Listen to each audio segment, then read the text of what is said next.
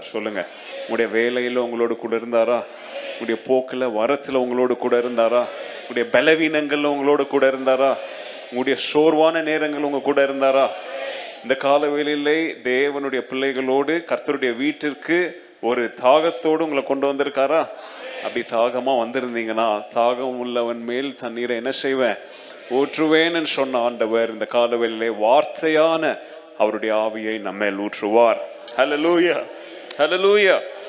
சங்கீதம் 46வது சங்கீதத்தை நீங்க வாசித்து பார்த்தீங்கன்னா, அதுல சங்கீதக்காரன் மீண்டும் மீண்டும் நம்ம ஏன் பயப்படக்கூடாது, நம்ம ஏன் கலங்காம இந்த உலகத்துல வாழணும் அப்படின்றதற்கு அவன் ஒரு ரகசியத்தை சொல்லுகிறான். அவன் சொல்லுகிறான், கர்த்தர் சேனைகளின் தேவன் நம்மோடு என்ன செய்கிறார்? கூட இருக்கிறார். யாக்கோபின் தேவன் நம்முடைய என்னது? உயர்ந்த அடைக்கலம். எத்தனை பேர் விசுவாசிக்கிறீங்க இத? சேனைகளின் கர்த்தர் நம்மோடு கூட இருக்கிறார். நம்மோடு தான் அங்க கூட இருக்கிறார். அவரு சேனைகளின் தேவன் வேற எங்கேயோ யுத்த காலத்துல இருக்கிறாருன்னு நினைக்காதீங்க. நம்ம கூட அவர் இருக்கிறார். ஆபிரகாமின் தேவன், யாக்கோபின் தேவன், ஈசாக்கின் தேவன், தாவீதின் தேவன், இப்படி பழைய ஏற்பாடு புதிய ஏற்பாடு எல்லா பரிசுத்தவான்களோடு இருந்த தேவன் இந்த காலவெளியில உங்க பேரை சொல்லி சொல்லுங்க, என்னோட தேவன் என்னோடு கூட அவர் இருக்கிறார். விசுவாசிக்கிறீங்களா இத? ஹல்லேலூயா. அப்படி கர்த்தர் நம்மோடு கூட இருக்கும் பொழுது நம்முடைய வாழ்க்கையில் நமக்கு விரோதமாக எழும்பி வருகிற சாத்தானின் எல்லா விதமான அட்டாக்ஸ், எல்லா விதமான சோதனைகள், எல்லா விதமான எதிர்த்து வருகிறத நாம தேவனுடைய பலத்தினால் அதை என்ன செய்ய முடியும்? நாம எதிர்கொள்ள முடியும், மேற்கொள்ள முடியும். ஒரே ஒரு காரணம், எதுக்கு சொல்லுங்க? தேவன் நம்மோடு கூட இருக்கிறார். இன்றைய செய்தியின் முடிவுல நீங்க மறக்காம சொல்ல வேண்டிய காரியம், கர்த்தர் என்னோடு கூட இருக்கிறார். இது அநேக நேரங்களில் நம்ம அறிக்கை செய்தாலும் அவ்வப்போது பிரச்சனைகள் நேரத்தில் என்ன செஞ்சிடும்? அதை கொஞ்சம் மறந்துடுறோம். கொஞ்சம் அதை என்ன செஞ்சிடும்? அந்த தாட்டை நம்ம மைண்ட்ல இருந்து ஸ்லிப்பாக விட்டுறோம். அதனால இன்னைக்கு இந்த செய்தி உங்களுக்கு ஞாபகப்படுத்துகிற காரியம், கர்த்தர் சேனைகளின் தேவன் நம்மோடு என்ன செய்கிறார்? அவர் கூட இருக்கிறார். செய்தியின் தலைப்பு அதுதான். இன்னைக்கு என்ன சொல்லுங்க? செய்தியின் தலைப்பு சேனைகளின் நம்மோடு கூட இருக்கிறார். The Lord of hosts is with us, is with me. தேவன் என்னோடு கூட இருக்கிறார் என்கிற இந்த புரிந்து கொள்ளுதல் இருக்கு பாருங்க, இந்த உணர்வு இருக்கு பாருங்க, இது நம்மை வாழ்க்கை நடத்த இது உதவி செய்யும். நமக்கு வாழ்க்கை நடத்த என்ன செய்யும்? உதவி செய்யும். ஒவ்வொருத்தரும் ஒவ்வொரு தொழிலில் இருக்கிறீங்க, ஒவ்வொரு வேலை செய்றீங்க. அந்த வேலையில நீங்க என்ன செய்யணும் அப்படின்ற அந்த தொழில்நுட்பம் உங்களுக்கு தெரிஞ்சதுனால தான் அந்த வேலையில என்ன செய்றீங்க, இருக்கிறீங்க. இல்லைன்னா போய் அந்த வேலையில என்ன செய்ய முடியாது? ஒண்ணுமே செய்ய முடியாது உங்களால. அந்த மாதிரி வாழ்க்கைய கிறிஸ்தவர்கள், தேவ பிள்ளைங்க எப்படி ஒவ்வொரு நாளும் கண்ணை மூடி கண்ணை திறந்து நடக்கிறாங்க தெரியுமா? தேவன் என் கூட இருக்கிறார் என்கிற உண்மையை அவங்க வெறும் புத்தியில இல்லைங்க, சுவாசத்துல இல்லை, உடம்புல, சரீரத்துல, ரத்த ஓட்ட அணுக்கள் எல்லாத்துலயும் அவங்க உணர்ந்திருக்கிறாங்க, கர்த்தர் என்னோடு கூட இருக்கிறார். விசுவாசிக்கிறவங்க மாத்திரம் கரங்களை உயர்த்தி ஹல்லேலூயா, ஹல்லேலூயா. இன்னைக்கு நாம பார்க்க போற வேத பகுதியில கர்த்தர் நம்மோடு கூட இருந்தால் அது நம்முடைய மனநிலையை எப்படி மாற்றும்? கர்த்தர் நம்மோடு கூட இருந்தா நம்முடைய விசுவாசத்தை அது எப்படி ஆல்டர் பண்ணும்? கர்த்தர் நம்மோடு கூட இருந்தா சூழ்நிலைகளை நம்ம எப்படி பார்க்க ஆரம்பிப்போம் அப்படின்னு சொல்லி என்ன செய்ய போறோம்? நாம இன்னைக்கு தியானிக்க போகிறோம். ஆண்டவர் அநேக தீர்க்கதரிசிகள் மூலம் பழைய ஏற்பாட்டில் அவருடைய பிள்ளைகளோடு என்ன செஞ்சார்? பேசினார், அவங்கள வழி நடத்தி வந்தார். அப்படி பழைய ஏற்பாட்டில் அநேக தீர்க்கதரிசிகள் வந்த போதும் ஒரு சில தீர்க்கதரிசிகளுடைய பீரியட்ஸ்ல ஆண்டவருடைய பிள்ளைங்க செழிப்பா வாழ்ந்தாங்க. ஒரு சில தீர்க்கதரிசியுடைய காலகட்டத்தில் துன்பங்களுக்குள்ளாக என்ன செஞ்சாங்க? கடந்து போனாங்க. அப்படிப்பட்ட துன்பப்பட்ட காலத்துல ஊழியம் செய்த ஒரு தீர்க்கதரிசியின் பேர் எலிஷா. சொல்லுங்க எல்லாரும். எலைஷா. இங்கிலீஷ்ல வந்து எலிஷான்னு வராது, எலைஷான்னு தான் வரும். தமிழ்ல எலிசா. எலிசாவின் காலகட்டத்தில் இஸ்ரவேலர் துன்பத்தை என்ன செஞ்சாங்க? அனுபவிச்சாங்க. எலிசாவின் நிமித்தம் அனுபவிக்கலங்க, அவங்களுக்கு விரோதமா சாத்தானும் பொல்லாதவர்களும் கொண்டு வந்த எல்லா சோதனைகளின் மத்தியில அவங்க ஒரு கடின பாதை என்ன செஞ்சாங்க? கடந்து சென்றாங்க. எலிசா தேவ பிள்ளைகளுக்கு ஊழியம் செய்த காலகட்டம் ஆல்மோஸ்ட் அரௌண்ட் 60 years. எவ்வளவு வருஷம் ஊழியம் செய்தார் அவரு? 60 வருஷம் இஸ்ரவேலுக்கு கர்த்தருடைய சத்தமாக ஊழியம் செய்தவர். அவருடைய ஊழிய காலத்துல இஸ்ரவேலுக்கு வெறும் துன்பம் மாத்திரம் வரல. அதாவது எதிரிகள்கிட்ட இருந்து அவங்களுக்கு என்னது, வெறும் யுத்தங்கள் மாத்திரம் வரல, அவங்க மற்ற விதமான ப்ராப்ளம்ஸையும் என்ன செஞ்சாங்க, ஃபேஸ் பண்ணாங்க. Problems of idol worship. தேவ பிள்ளைங்க அவ்வப்போது புறஜாதியாருடைய வழக்கத்தின்படி என்ன செஞ்சாங்க, இஸ்ரவேலுக்குள்ள the practice of idol worship, விக்கிரக ஆராதனைகளை என்ன செஞ்சாங்க, கொண்டு வந்த காலம் அது. பஞ்ச காலம், poverty. There was a great famine in the time of Elisha. இப்படி பஞ்சம், ஜனங்களுடைய வாழ்வாதாரம்லாம் அவ்வளோ மோசமா இருக்கிற சூழ்நிலை காலகட்டத்தில் எலிசா என்ன செஞ்சாரு, ஊழியம் செய்தார். எலிசாவின் ஊழிய காலத்துல இஸ்ரவேலுக்கு விரோதமா அநேக துஷ்ட ராஜாக்கள் எழும்பி வந்தாங்க. அப்படி துஷ்டர்கள் எழும்பி வந்த ஒரு துஷ்டர்களுடைய ஒரு ராஜா, ஒரு தேசம் எழும்பி வந்த சூழ்நிலை குறித்து தான் நம்ம என்ன செய்ய போறோம், இன்னைக்கு பார்க்க போறோம், தியானிக்க போறோம். 2 ராஜாக்களின் புஸ்தகம் 6வது அதிகாரத்தை திறந்து வச்சுக்காங்க. பாடங்களை எழுதுறவங்க எழுதிக்காங்க. 2 Kings chapter 6. இந்த 6வது அதிகாரத்துல எலிஷா அரமேயர்கள், அதாவது அராம் அப்படின்ற ஒரு இடம், ஒரு தேசம். அந்த அராம்ல வாழ்ந்தவங்களை என்னன்னு கூப்பிட்டாங்க, எல்லாரும் அராமியர்னு கூப்பிட்டாங்க. எப்படி இஸ்ரேல்ல வாழ்ந்தவங்களை என்னன்னு கூப்பிட்டாங்க, இஸ்ரவேலர் அப்படின்னு கூப்பிட்டாங்க, எபிரேயர்னு கூப்பிட்டாங்க. அந்த மாதிரி ஆராம் அப்படின்ற இடத்துல வாழ்ந்தவங்களை என்னன்னு சொல்லி கூப்பிட்டாங்க, அரமேயர் அப்படின்னு சொல்லி என்ன செஞ்சாங்க, கூப்பிட்டாங்க. இந்த அரமேயர் மிக மோசமானவங்க. இவங்களை குறித்து நம்ம பைபிள் என்ன செய்யறோம், அநேக இடங்களை பார்க்கிறோம். இன்றைய காலகட்டத்தில் அரமேயர் சீரியர்கள். எந்த தேசம் சொல்லுங்க, சிரியா. சீரியர்களை தான் பைபிள் டைம்ஸ்ல அவங்களை என்னன்னு சொல்லி கூப்பிட்டாங்க, அராமியன்ஸ், அரமேயர்ஸ் அல்லது அராம் தேசம் அப்படின்னு சொல்லி கூப்பிட்டாங்க. பைபிள்ல பழைய ஏற்பாட்டுல எங்கெங்க சீரியர் அல்லது அராமன் போட்டிருக்கோ, ரெண்டும் யாரு தான், ஒரே ஜனக்கூட்டம். இவங்க அராமியர் இவங்களுக்கு ஏன் பேர் வந்துச்சுன்னா, நல்லா கவனிங்க, இவங்க மலை பிரதேசத்துல வாழ்ந்தவங்க. எங்க சொல்லுங்க, மலை பிரதேசம். அப்படின்னா டொபாகிராபிக்கலி, ஜியாகிரபிக்கலி நீங்க பாத்தீங்கன்னா மற்ற தேசங்களை விட இவங்க எங்க வாழ்ந்தாங்க, கொஞ்சம் உயரத்துல வாழ்ந்ததுனால அட்டாக் பண்றதுக்கு இவங்களுக்கு எப்படியா இருந்துச்சு, ஈஸியா இருந்துச்சு. மற்ற தேசங்களை ஈஸியா என்ன செய்யலாம், இவங்க பார்க்கலாம். ஸோ அராம்னால என்ன தெரியுமா, அராம்னு அர்த்தம் ஹைட்ஸ்ன்னு அர்த்தம். என்ன சொல்லுங்க, உயர்ந்த ஸ்தலங்கள். பார்த்தீங்களா, அப்படி உயர்ந்த ஸ்தலத்துல இருந்து தாழ்வான எண்ணத்துல வாழ்ந்திருக்கிறாங்க. தாழ்வான எண்ணம்னா தாழ்மையான எண்ணம் கிடையாது, கேடுகட்ட புத்தியில் என்ன செஞ்சிருக்கிறாங்க, ஆண்டவர் இவங்களை உயர்த்தி வச்சாலும் புத்தி எப்படி போயிருக்கு பார்த்தீங்களா. நிறைய பேர் ஆண்டவர் உயர்த்தி ஆசீர்வதிச்சு வச்சிருப்பாரு, புத்தி எப்படி இருக்கும் தெரியுமா, அல்ப புத்தியா இருக்கும். உதவி செய்ய மாட்டாங்க யாருக்கும், யாருடைய கஷ்டத்திலையும் அவங்களை என்ன செய்ய மாட்டாங்க, பங்கெடுக்க மாட்டாங்க. அரமியர் அப்படிப்பட்டவங்க. இவங்களை குறித்து நீங்க பைபிள்ல பாத்தீங்கன்னா நிறைய இடத்துல இவங்களை பத்தி எழுதியிருக்காங்க. இவங்க யாரு கூடயும் சமாதானமா வாழ்ந்ததா என்ன கிடையாது, சரித்திரமே கிடையாது. எங்க பார்த்தாலும் பிரச்சனை, எல்லாருக்கிட்டையும் என்ன சொல்லுங்க, எல்லாருக்கிட்டையும் சண்டை இழுத்துக்கிட்டு. புதிய ஏற்பாடுல இவங்களை எங்க பார்க்கலாம் அப்படின்னு சொல்லி பார்த்தீங்கன்னா, அப்போஸ்தலனாகிய பவுல் சவுலா இருக்கும் போது அவர் ஒரு பட்டணத்தை நோக்கி பயணிக்கும் போது ஆண்டவர் அவர் என்ன செஞ்சாரு, சந்தித்தார். எந்த பட்டணம், தமஸ்கு பட்டணம். தமஸ்கு பட்டணம் எங்க தெரியுமா, அராம்ல தான் இருக்கு. இப்படி நிறைய இடத்துல நீங்க பார்க்கலாம். யாக்கோபு அவன் வனாந்திர பாதையில ஊர் சுத்தின்னு இருந்தான். பார்த்தீங்களா, பழைய ஏற்பாடுல எங்க ஊரை சுத்தினான்னு தெரியுமா, பைபிள் சொல்லுது, இந்த அராம் தேசத்துல தான் என்ன பண்ணான், சுத்திட்டு இருந்தான். இப்படி ஆபிரகாம் காலத்துல இருந்து பாத்தீங்கன்னா இந்த அராமியருடைய அக்கவுண்ட்ஸ் பைபிள் எழுதியிருக்கு. பட் நல்லா கவனிங்க, இவங்க ஆதி காலத்துல இருந்தே தேவ பிள்ளைகளுக்கு இவங்க யாரா வாழல சொல்லுங்க, நண்பர்களா வாழவே இல்லை. எப்பவுமே இஸ்ரவேலருக்கு விரோதமா வாழ்ந்தாங்க. ஆனா அது எப்போ உச்சக்கட்டத்தை தாண்டிச்சு தெரியுமா, சாலமோன் காலத்துக்கு அப்புறம், சாலமன் ராஜாவுடைய காலத்துக்கு அப்புறம் இவங்க ஃபார் எவர், அதாவது எவர் அண்ட் எவர் இவங்க இஸ்ரவேலுடைய காலுக்கு கீழே இருக்கிற முள்ளா என்ன செஞ்சுட்டாங்க, மாறிட்டாங்க. யாரு, அரமேயர். இந்த அரமேயருடைய வாழ்க்கையில் ஆண்டவர் அங்கங்க கொஞ்சம் எழுப்புதெல்லாம் கொஞ்சம் எடுத்துட்டு வர பார்த்தாருங்க. இந்த குஷ்டரோகி ஒருத்தன் நேமன், நாகமான் தெரியுமா? யார் சொல்லுங்க?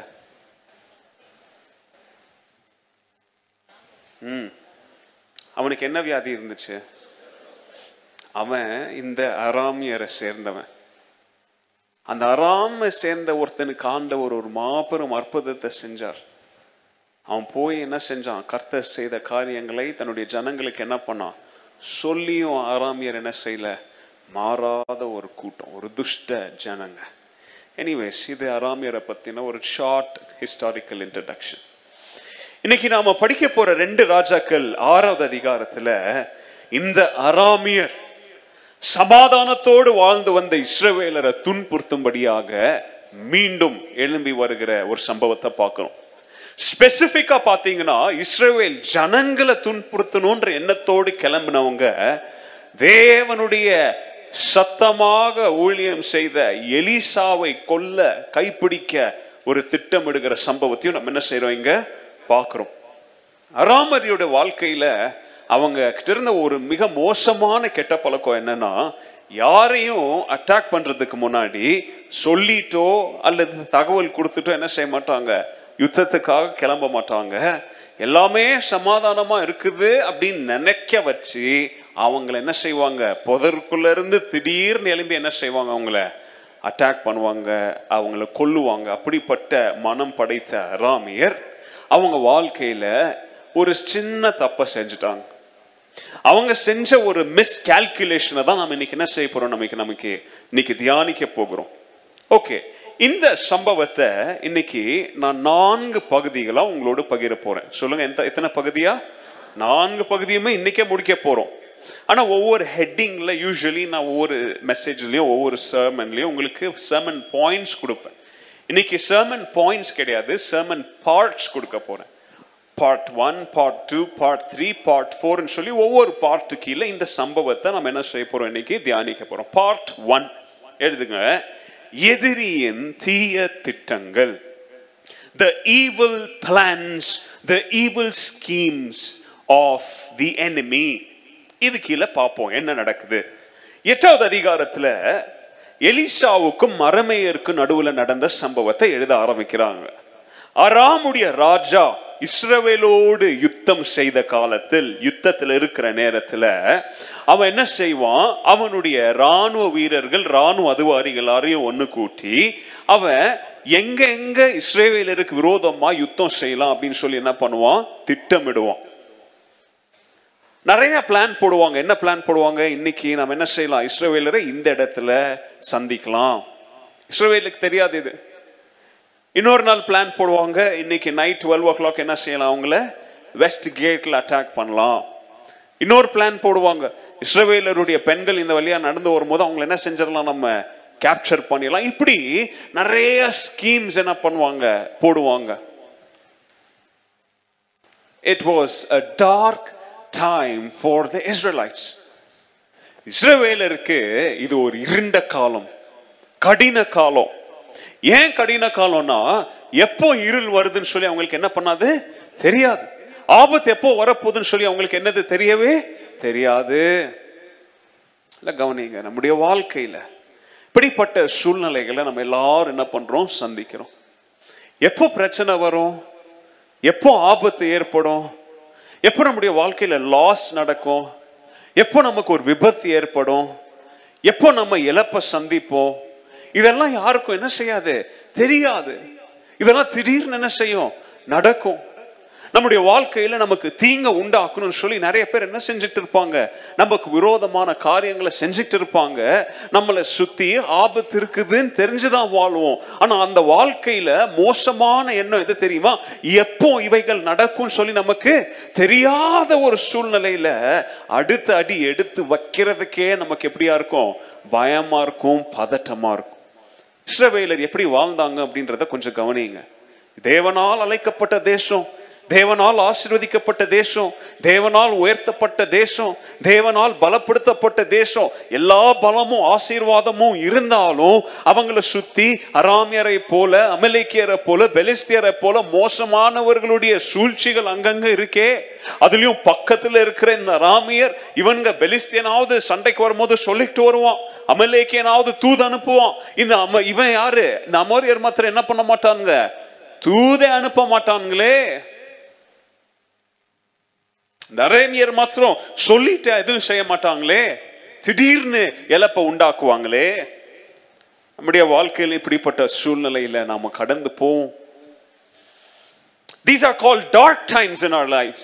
இது நம்முடைய வாழ்க்கையில வெளிச்சமான நேரம் கிடையாதுங்க. இது இருளான சூழ்நிலை. யோசித்து பாருங்களேன்.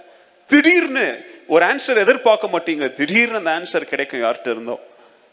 அந்த ஆன்சரை கேட்ட உடனே உங்க நாளே நாசமாயிடும், உங்களுடைய என்டையர் ஸ்டேட் ஆஃப் மைண்டே போயிடும், உங்களால் ஒன்றும் செய்ய முடியாது, வேலை செய்ய முடியாது. It could be anything. Surprise attack பண்ணுவாங்க. நம்முடைய பார்டர் சேஃபா இருக்கிற மாதிரி நம்ம ஃபீலே பண்ண முடியாது, நம்முடைய எல்லைகள்லாம் சேஃபா இருக்கிற மாதிரி ஃபீல் பண்ணுவோம். பட் இப்படிப்பட்ட இந்த அரேபியர்கள் இருக்கிறதுனால நம்முடைய பார்டர்ஸ் சுத்தி வால்ஸ், செவர்கள், மதில்கள் இருந்தாலுமே நமக்கு என்ன இருக்காது? உள்ள தூங்கும் போது செக்யூரிட்டி இருக்காது. பேங்க்ல கொஞ்சம் காசு சேர்த்து வச்சிருக்கிறோம், சரி இது எதிர்காலத்துக்கு யூஸ் ஆகும், ஓகே, ஏதோ ஒன்று செய்யறோம் அப்படின்னு ஏதாவது ஒரு நம்பிக்கையின் அடையாளமா தெரிஞ்சாலும் நைட்ல படுக்கும்போது நமக்கு தூக்கம் வராது. வேலைக்கு போற நேரத்துல நம்முடைய மனசு பதட்டத்தினால நிரம்பி இருக்கும். ஏன்னா தீங்கு செய்கிறவன் நம்மை சுத்தி என்ன பண்றான்? தெரிஞ்சுக்கிட்டு இருக்கிறானே. இஸ்ரவேலருடைய சூழ்நிலை. இந்த காலவெளியிலும் நீங்க இப்படிப்பட்ட ஒரு அட்டாக்குக்குள்ள நீங்க இருக்கலாம். ஸ்பிரிச்சுவல் அட்டாக்கா இருக்கலாம், ஃபைனான்சியல் அட்டாக்கா இருக்கலாம், it could be family problems, it could be anything. என்ன விதமான அட்டாக்ஸ்? நிறைய பேருக்கு டிப்ரெஷன் என்ற அட்டாக், நிறைய பேருக்கு ஃபியர் அப்படின்ற அட்டாக். என்னவா இருக்கலாம்? ஃபைனான்ஸ், ஹெல்த், ஃபேமிலி, மேரேஜ், என்னவா இருக்கலாம். இந்த காலவெளியில இஸ்ரவேலரை போல நாமும் அரேமியர்களாக சூழப்பட்டு இப்படி இருண்ட காலத்துல பயணம் செய்யலாம். 9வது வசனம் சொல்லுது, ஆனால் எலிசாவோ தேவனுடைய மனிதன் அந்த இஸ்ரவேலின் ராஜாவுக்கு அவ்வப்போது வார்னிங் சைன் கொடுப்பான். அவ்வப்போது அவனை என்ன செய்வான்? அவன் எதிரியின் திட்டங்களை அவனுக்கு சொல்லுவான். நீ அந்த இடத்துக்கு போவாதீங்க, இந்த வழியா யுத்தம் செய்யறதுக்கு போவாதீங்க, இந்த வழியா ராணுவ வீரர்களை கொண்டு போவாதீங்க, நடத்தாதீங்க, இந்த கேட்டை ஒரு 2 மாசத்துக்கு மூடி வைங்க, இந்த மிலிட்டரி எக்ஸசைஸ் என்ன செய்யாதீங்க, ஒரு ஃபியூ மந்த்ஸ் செய்யாதீங்க, புதிதாக இந்த மிலிட்டரி எக்ஸசைஸை யூஸ் பண்ணுங்க. இப்படி அவ்வப்போது எலிசாவின் மூலம் ஆண்டவர் இஸ்ரவேல் ராஜாவுக்கு இதை செய், அதை செய், இதை செய்ன்னு சொல்லும் போதெல்லாம் இஸ்ரவேலர்களுக்கு தெரியாது ஏன் ஆண்டவர் சொல்றாரு. ஆனா ஆண்டவருக்கு நல்லா தெரியும். ஏன்னா அந்த இடத்துல அரேமியர்கள் தேவ பிள்ளைகளுக்காக என்னத்தை நோண்டி வச்சிருக்கிறாங்க? ஒரு குழியை நோண்டி வச்சிருக்கிறாங்க. கவனிங்க, இஸ்ரவேல் இருள் சூழும் பாதையில பயணித்தாலும் தேவன் தன்னுடைய வார்த்தையை கொண்டு அவருடைய பிள்ளைகளை பாதுகாக்கிற தேவனாக இருக்கிறார். கரங்களை ஒரு ஆமென் சொல்லுங்க. ஹல்லேலூயா. இந்த காலவேளையில if you feel like you're traveling through a darkness, if you feel like you're walking in a path of darkness, trust God because his word comes at the right time to rescue you. கர்த்தருடைய வார்த்தை சரியான நேரத்துல வந்து உங்களை காப்பாற்றுங்க. கர்த்தருடைய வார்த்தை சரியான நேரத்துல வந்து உங்களை வழி மாறி போக செய்யும். Hallelujah, hallelujah. The enemy plans one attack after the other.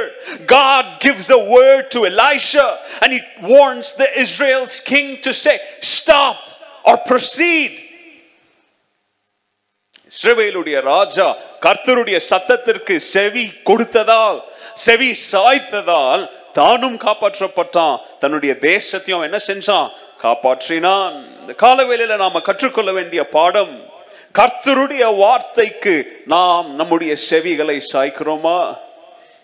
அது பாஸ்டர் மூலமா இருக்கலாம், மனைவிக்கு கணவன் மூலமா இருக்கலாம், கணவனுக்கு மனைவி மூலமா இருக்கலாம், சபைக்கு திருச்சபையில இங்க ஆராதனையின் ஒரு பாடலின் வரி மூலமா இருக்கலாம், அல்லது யாரோ சபையில ஜெபிக்கிற ஒரு ஜெபத்துல இருக்கிற கடைசி வார்த்தையா இருக்கலாம், அல்லது சர்மன்ல வருகிற ஒரு கதையா இருக்கலாம், சர்மன்ல வருகிற ஓப்பனிங் வேர்டா இருக்கலாம், கடைசி வேர்டா இருக்கலாம். கர்த்தருடைய வார்த்தை உங்களுடைய சூழ்நிலைக்கு ஏற்ற வண்ணமாக கர்த்தர் பேசும் பொழுது அந்த சத்தத்தை கேட்க மனதில் தாழ்மையும் கீழ்ப்படுகிற மனசு நமக்கு இருக்கா? Do we spend enough time in God's word? இன்னைக்கு நம்முடைய வாழ்க்கையில இப்படி அரமேயர்களை போல எழும்பி வருகிற அநேக அட்டாக்ஸ், சூழ்ச்சிகள், அநேக துன்பங்களை நிறைய கவனிங்கள சந்திப்பதற்கு முன்பதாகவே கர்த்தருடைய வார்த்தைக்கு கொஞ்சம் செவி சாய்த்தாலே போதுங்க, பிரச்சனையை சந்திக்கவே தேவையில்லை. அதை சந்திக்கிறதுக்கு முன்னாடியே கர்த்தர் நம்மை முன்னெச்சரித்து அந்த பிரச்சனைகள்ல இருந்து விலக்கி காப்பாற்றுவார். அரமேயர்களோடு யுத்தம் செய்ய வேண்டிய அவசியம் இல்லை.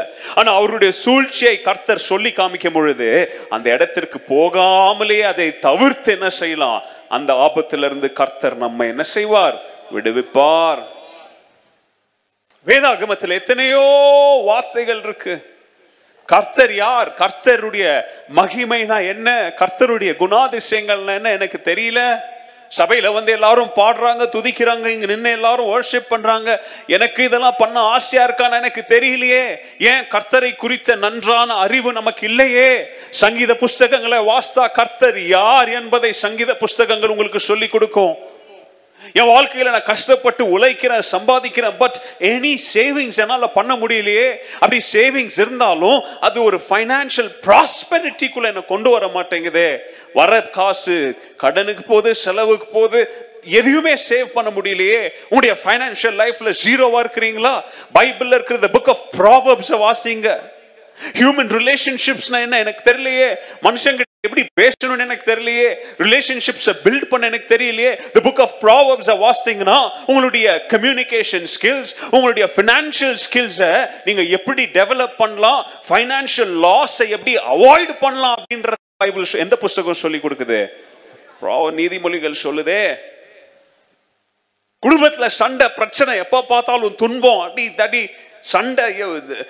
கல்யாணத்துக்கு முன்னாடி கணவன் மனைவிக்குள்ள இருந்த அன்பு இல்லையே. இப்போ பைபிள்ல எபேசியரின் புஸ்தகம் 5, 1 கொரிந்தியரின் புஸ்தகம் 13 இதெல்லாம் வாசித்தாலே குடும்பத்துல வர பிரச்சனைகளை என்ன பண்ணலாம்? அவாய்ட் பண்ணலாம், சால்வ் பண்ணக்கூடிய புத்திய அறிவுரைகளை கர்த்தருடைய வார்த்தை சொல்லுதே. எந்த சர்ச்சுக்கு போனாலும் அங்க நிலைச்சு இருக்க முடியல. ஏதாச்சும் ஒரு பிரச்சனை, குறை கண்டிக்கிறேன், ஒரு வருஷத்துல 10 சர்ச்சுக்கு மாறுறேன்னு. 1 கொரிந்தியர் 2 கொரிந்தியர் புஸ்தகங்களை வாசித்தா திருச்சபையில எப்படி நிலைச்சிருக்கணும், திருச்சபையின் ஒழுங்குகள்லாம் என்ன அப்படின்றத கர்த்தருடைய வார்த்தை சொல்லி தருதே. வாழ்க்கையில நம்பிக்கை இல்லாம வாழ்ந்துட்டு இருக்கிறேன், அநாதை போல சுத்திட்டு இருக்கிறேன், there is no hope for my future. First Thessalonians the book of Revelations வாசித்தா உன்னுடைய கிறிஸ்தவ வாழ்க்கைக்கு ஒரு எதிர்காலம் இருக்குது, அடுத்து என்ன அப்படின்றத பைபிள் சொல்லுதே.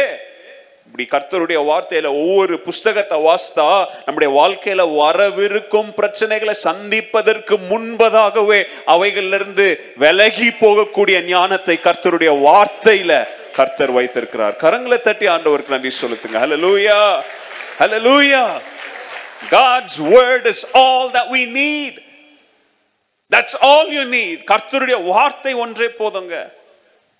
எத்தனையோ பெரிய பெரிய தேசங்களுடைய கான்ஸ்டிடியூஷன்ஸ் எதில் எழுதப்பட்டிருக்கு தெரியுமா? they are founded in the word of God. கர்த்தருடைய வார்த்தையில் இருந்தாங்க தேச சட்டங்களை என்ன செஞ்சிருக்கிறாங்க? எழுதி இருக்கிறாங்க. Here we see the king receiving a word from God. கர்த்தருடைய வார்த்தையை ஒரு அந்த ராஜா கேட்கும் பொழுது, அவனுடைய பக்கமாக வீசும் பொழுது அவன் எல்லா ஆபத்துக்கள் இருந்து என்ன செய்யறாம விலகி போகிறத நம்ம பார்க்கிறோம். ஓகே, இது நடக்குது. ஆராம் கேம்ப்ல என்ன நடக்குது? 12-13 பாத்தீங்கன்னா ஹராம்ல இருக்கிற ராஜாக்கு கோவம் வந்துருச்சு. என்னடா வருஷக்கணக்கான அங்கங்க பிளான் பண்றோம், இவங்களை அங்க லாக் பண்ணலாம், இங்க அடிக்கலாம், இவங்களை அங்க இது பண்ணலாம், எல்லாம் பிளான் பண்ணா எல்லாத்துல இருந்தும் இந்த இஸ்ரவேலர் என்ன பண்ணிக்கிட்டே இருக்கிறாங்களே, தப்பிச்சுக்கிட்டே இருக்கிறாங்களே, இவங்களை பிடிக்கவே முடியலையே. அப்போ நாம போடுற பிளான்ல யாரோ ஒருத்தன் இங்க இருந்து என்ன பண்றான்? எல்லாத்தையும் அங்க போய் சொல்றான். நாம திட்டமிடுகிற எல்லா திட்டத்திலையும் யாரோ ஒரு குள்ளநரி இங்க இருந்து என்ன பண்றான், செய்தியை அங்க சொல்றான். யார் அவன்? யார்? who is that traitor? தேச துரோகி யாரு? கண்டுபிடிக்கிறான். அப்போ திடீர்னு அங்க இருக்கிறவங்க சொல்றாங்க, ராஜாவே எங்க மேல டவுட் போடாதீங்க, நாங்கெல்லாம் உங்களுக்கு யாரா தான் இருக்கிறோம், விசுவாசமா தான் இருக்கிறோம். ஆனா இஸ்ரவேலருங்க கிட்ட ஒருத்தன் இருக்கிறான், அவன் பேர் என்ன தெரியுமா?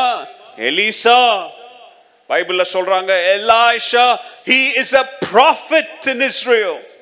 அவன் இஸ்ரவேல் ராஜாவுக்கு நீங்க சொல்றது, நீங்க யோசிக்கிறது, உங்களுடைய உள் அறையில, உங்களுடைய பிரைவேட் பெட்ரூம்ல யாருக்கும் தெரியாம நீங்க யோசனை செய்து திட்டமிடுகிறவைகளையும் அங்க இருக்கிற தேவ மனுஷனாகிய எலிசாவுக்கு கர்த்தர் எல்லாத்தையும் என்ன செஞ்சிடறாரு?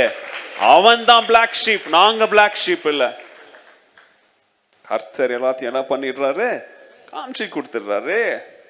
உடனே ராஜா இப்போ இஸ்ரவேல் மேல இருந்த கோபத்தை இப்ப யார் மேல காட்டுறான்? இப்போ எலிசா கண்டுபிடிச்சிட்டான். பிரச்சனைக்கு காரணம் பாருங்களேன், துஷ்டனுடைய கண்களில் நீதிமான் பிரச்சனையா காணுவான். யாரு? துஷ்டனுடைய நீதிமான். நீங்க துஷ்டனை பார்த்து பயந்துட்டு உட்காந்துட்டு இருப்பான். ஆனா துஷ்டனுடைய கண்கள்ல குத்துற முள்ளா யார் தெரியுமா இருப்பா? நீதிமான். Go and find where he is. 13வது வசனம். போ போய் எலிசாவை கண்டுபிடிச்சிட்டு வாங்க.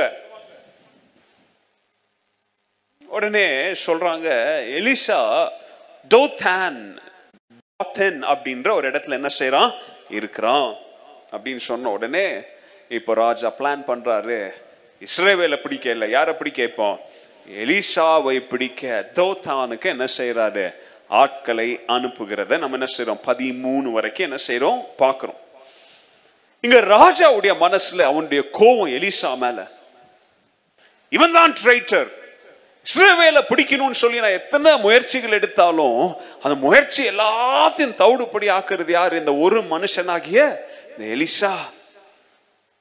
He sets a motion to capture him. ஏன்னா எலிசாவை பிடிச்சிட்டா மறுபடியும் யாருக்கிட்ட வந்துடும்? இப்போ அராம் கிட்ட வந்துரும். இஸ்ரவேல் கிட்ட இருக்கிற அட்வான்டேஜ் இப்ப யார்கிட்ட வந்துரும்? அராம் கிட்ட வந்துரும். நல்லா கவனிங்களேன், இங்கதான் அவன் ஒரு தப்பு பண்றான்.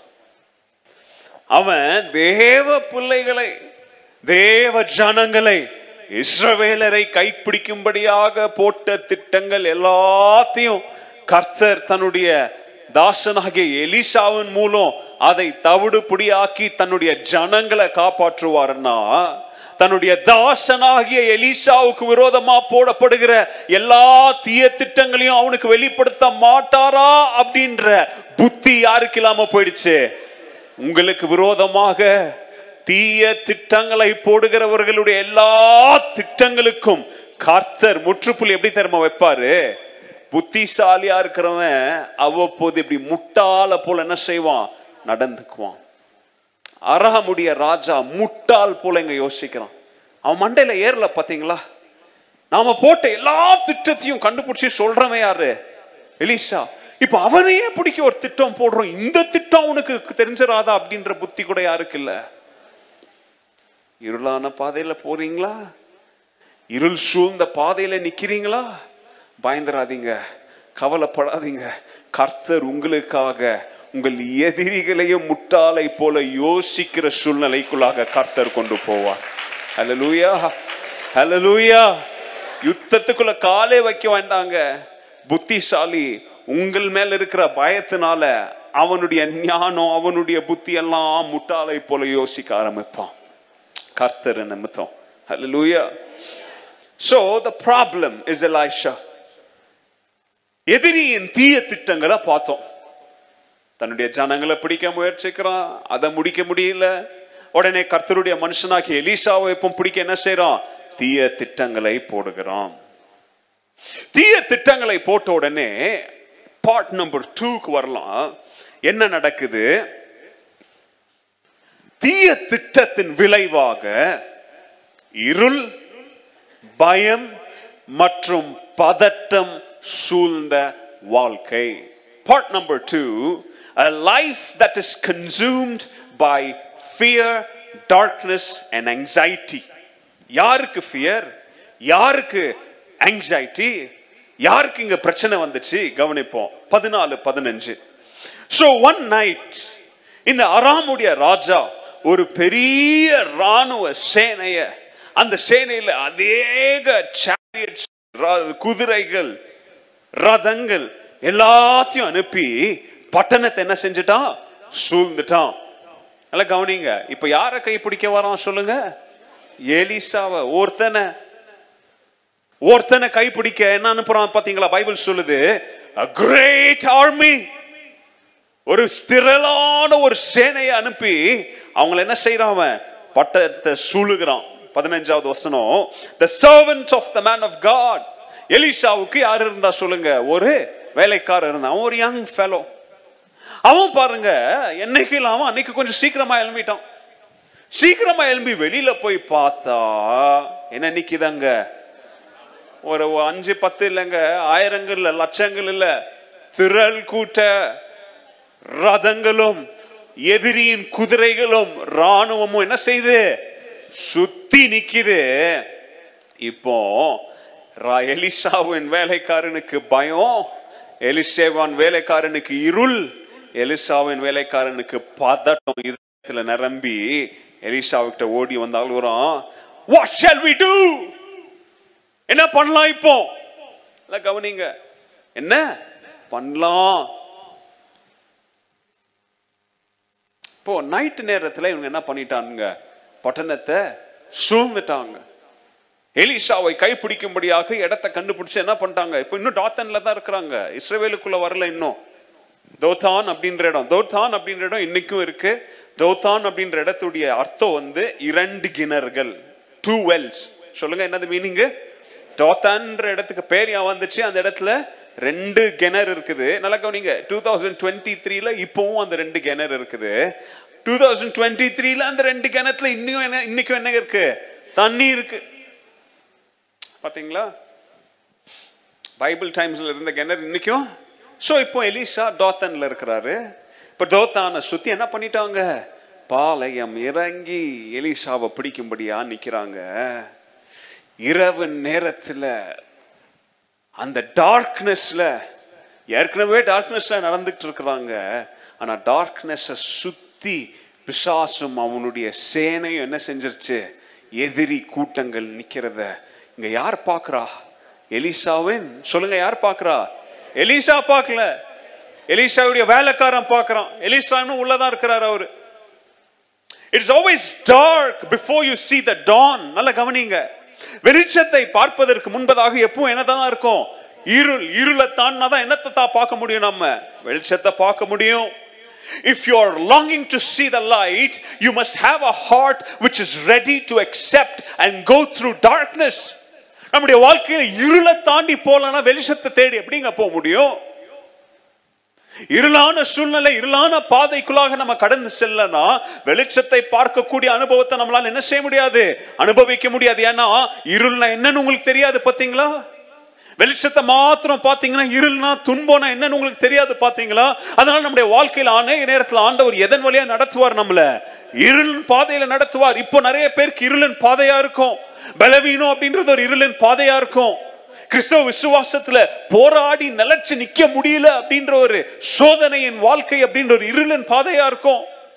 or sickness, some kind of sickness, unexpected sickness. Expected sickness na பரவாயில்ல, அவங்க mentally they'll be ready for that. Unexpected sickness எனக்கு வந்துச்சு. It's a path of darkness. But when we travel through this path, இந்த சூழ்நிலைக்குள்ள நடந்து போகும்போது மனசுல ஒன்ன ஞாபகம் வச்சுட்டு போங்க. நான் நடந்து போறேன், ஆனா டனலுடைய எண்ட்ல, இந்த பாதையின் கடைசியில எனக்காக கர்த்தர் வெளிச்சத்தை வைத்திருக்கிறார் அப்படின்றது என்ன செஞ்சிடக்கூடாது? நாம மறந்துடக்கூடாது. எலிசாவின் வேலைக்காரன் மறந்துட்டான்.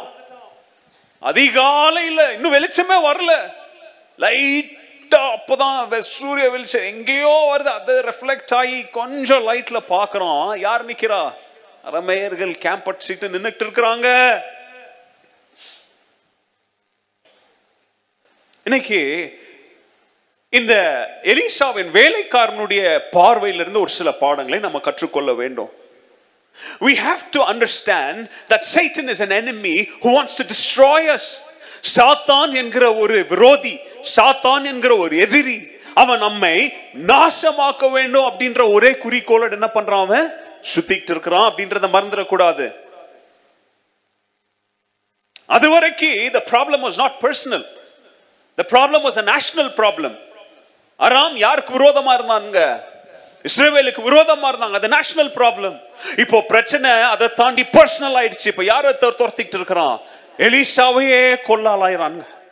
சம்டைம்ஸ் உங்களுடைய வாழ்க்கையில நீங்க சந்திச்ச ப்ராப்ளம் தூரம் யாருக்கிட்டோ வருங்க, நண்பர்கிட்ட யாருக்கிட்டயோ வரும், குடும்பத்தில் இருக்க யாருக்கிட்டயோ வரும், திடீர்னு உங்க கதவை தட்டும், பர்சனல் ஆயிடும். பிரச்சனையின் முகத்தோடு முகமா நிப்பீங்க. மேபி நிறைய பேர் இந்த காலவேளையில அப்படிப்பட்ட சூழ்நிலை இங்க வந்து உட்கார்ந்துட்டு இருப்பீங்க. Satan's only agenda is to destroy you. We each get a turn to be attacked in our spiritual life. நம்முடைய ஆவிக்குரிய வாழ்க்கையில நம்ம எல்லாருக்கும் ஒரு காலம் வருங்க.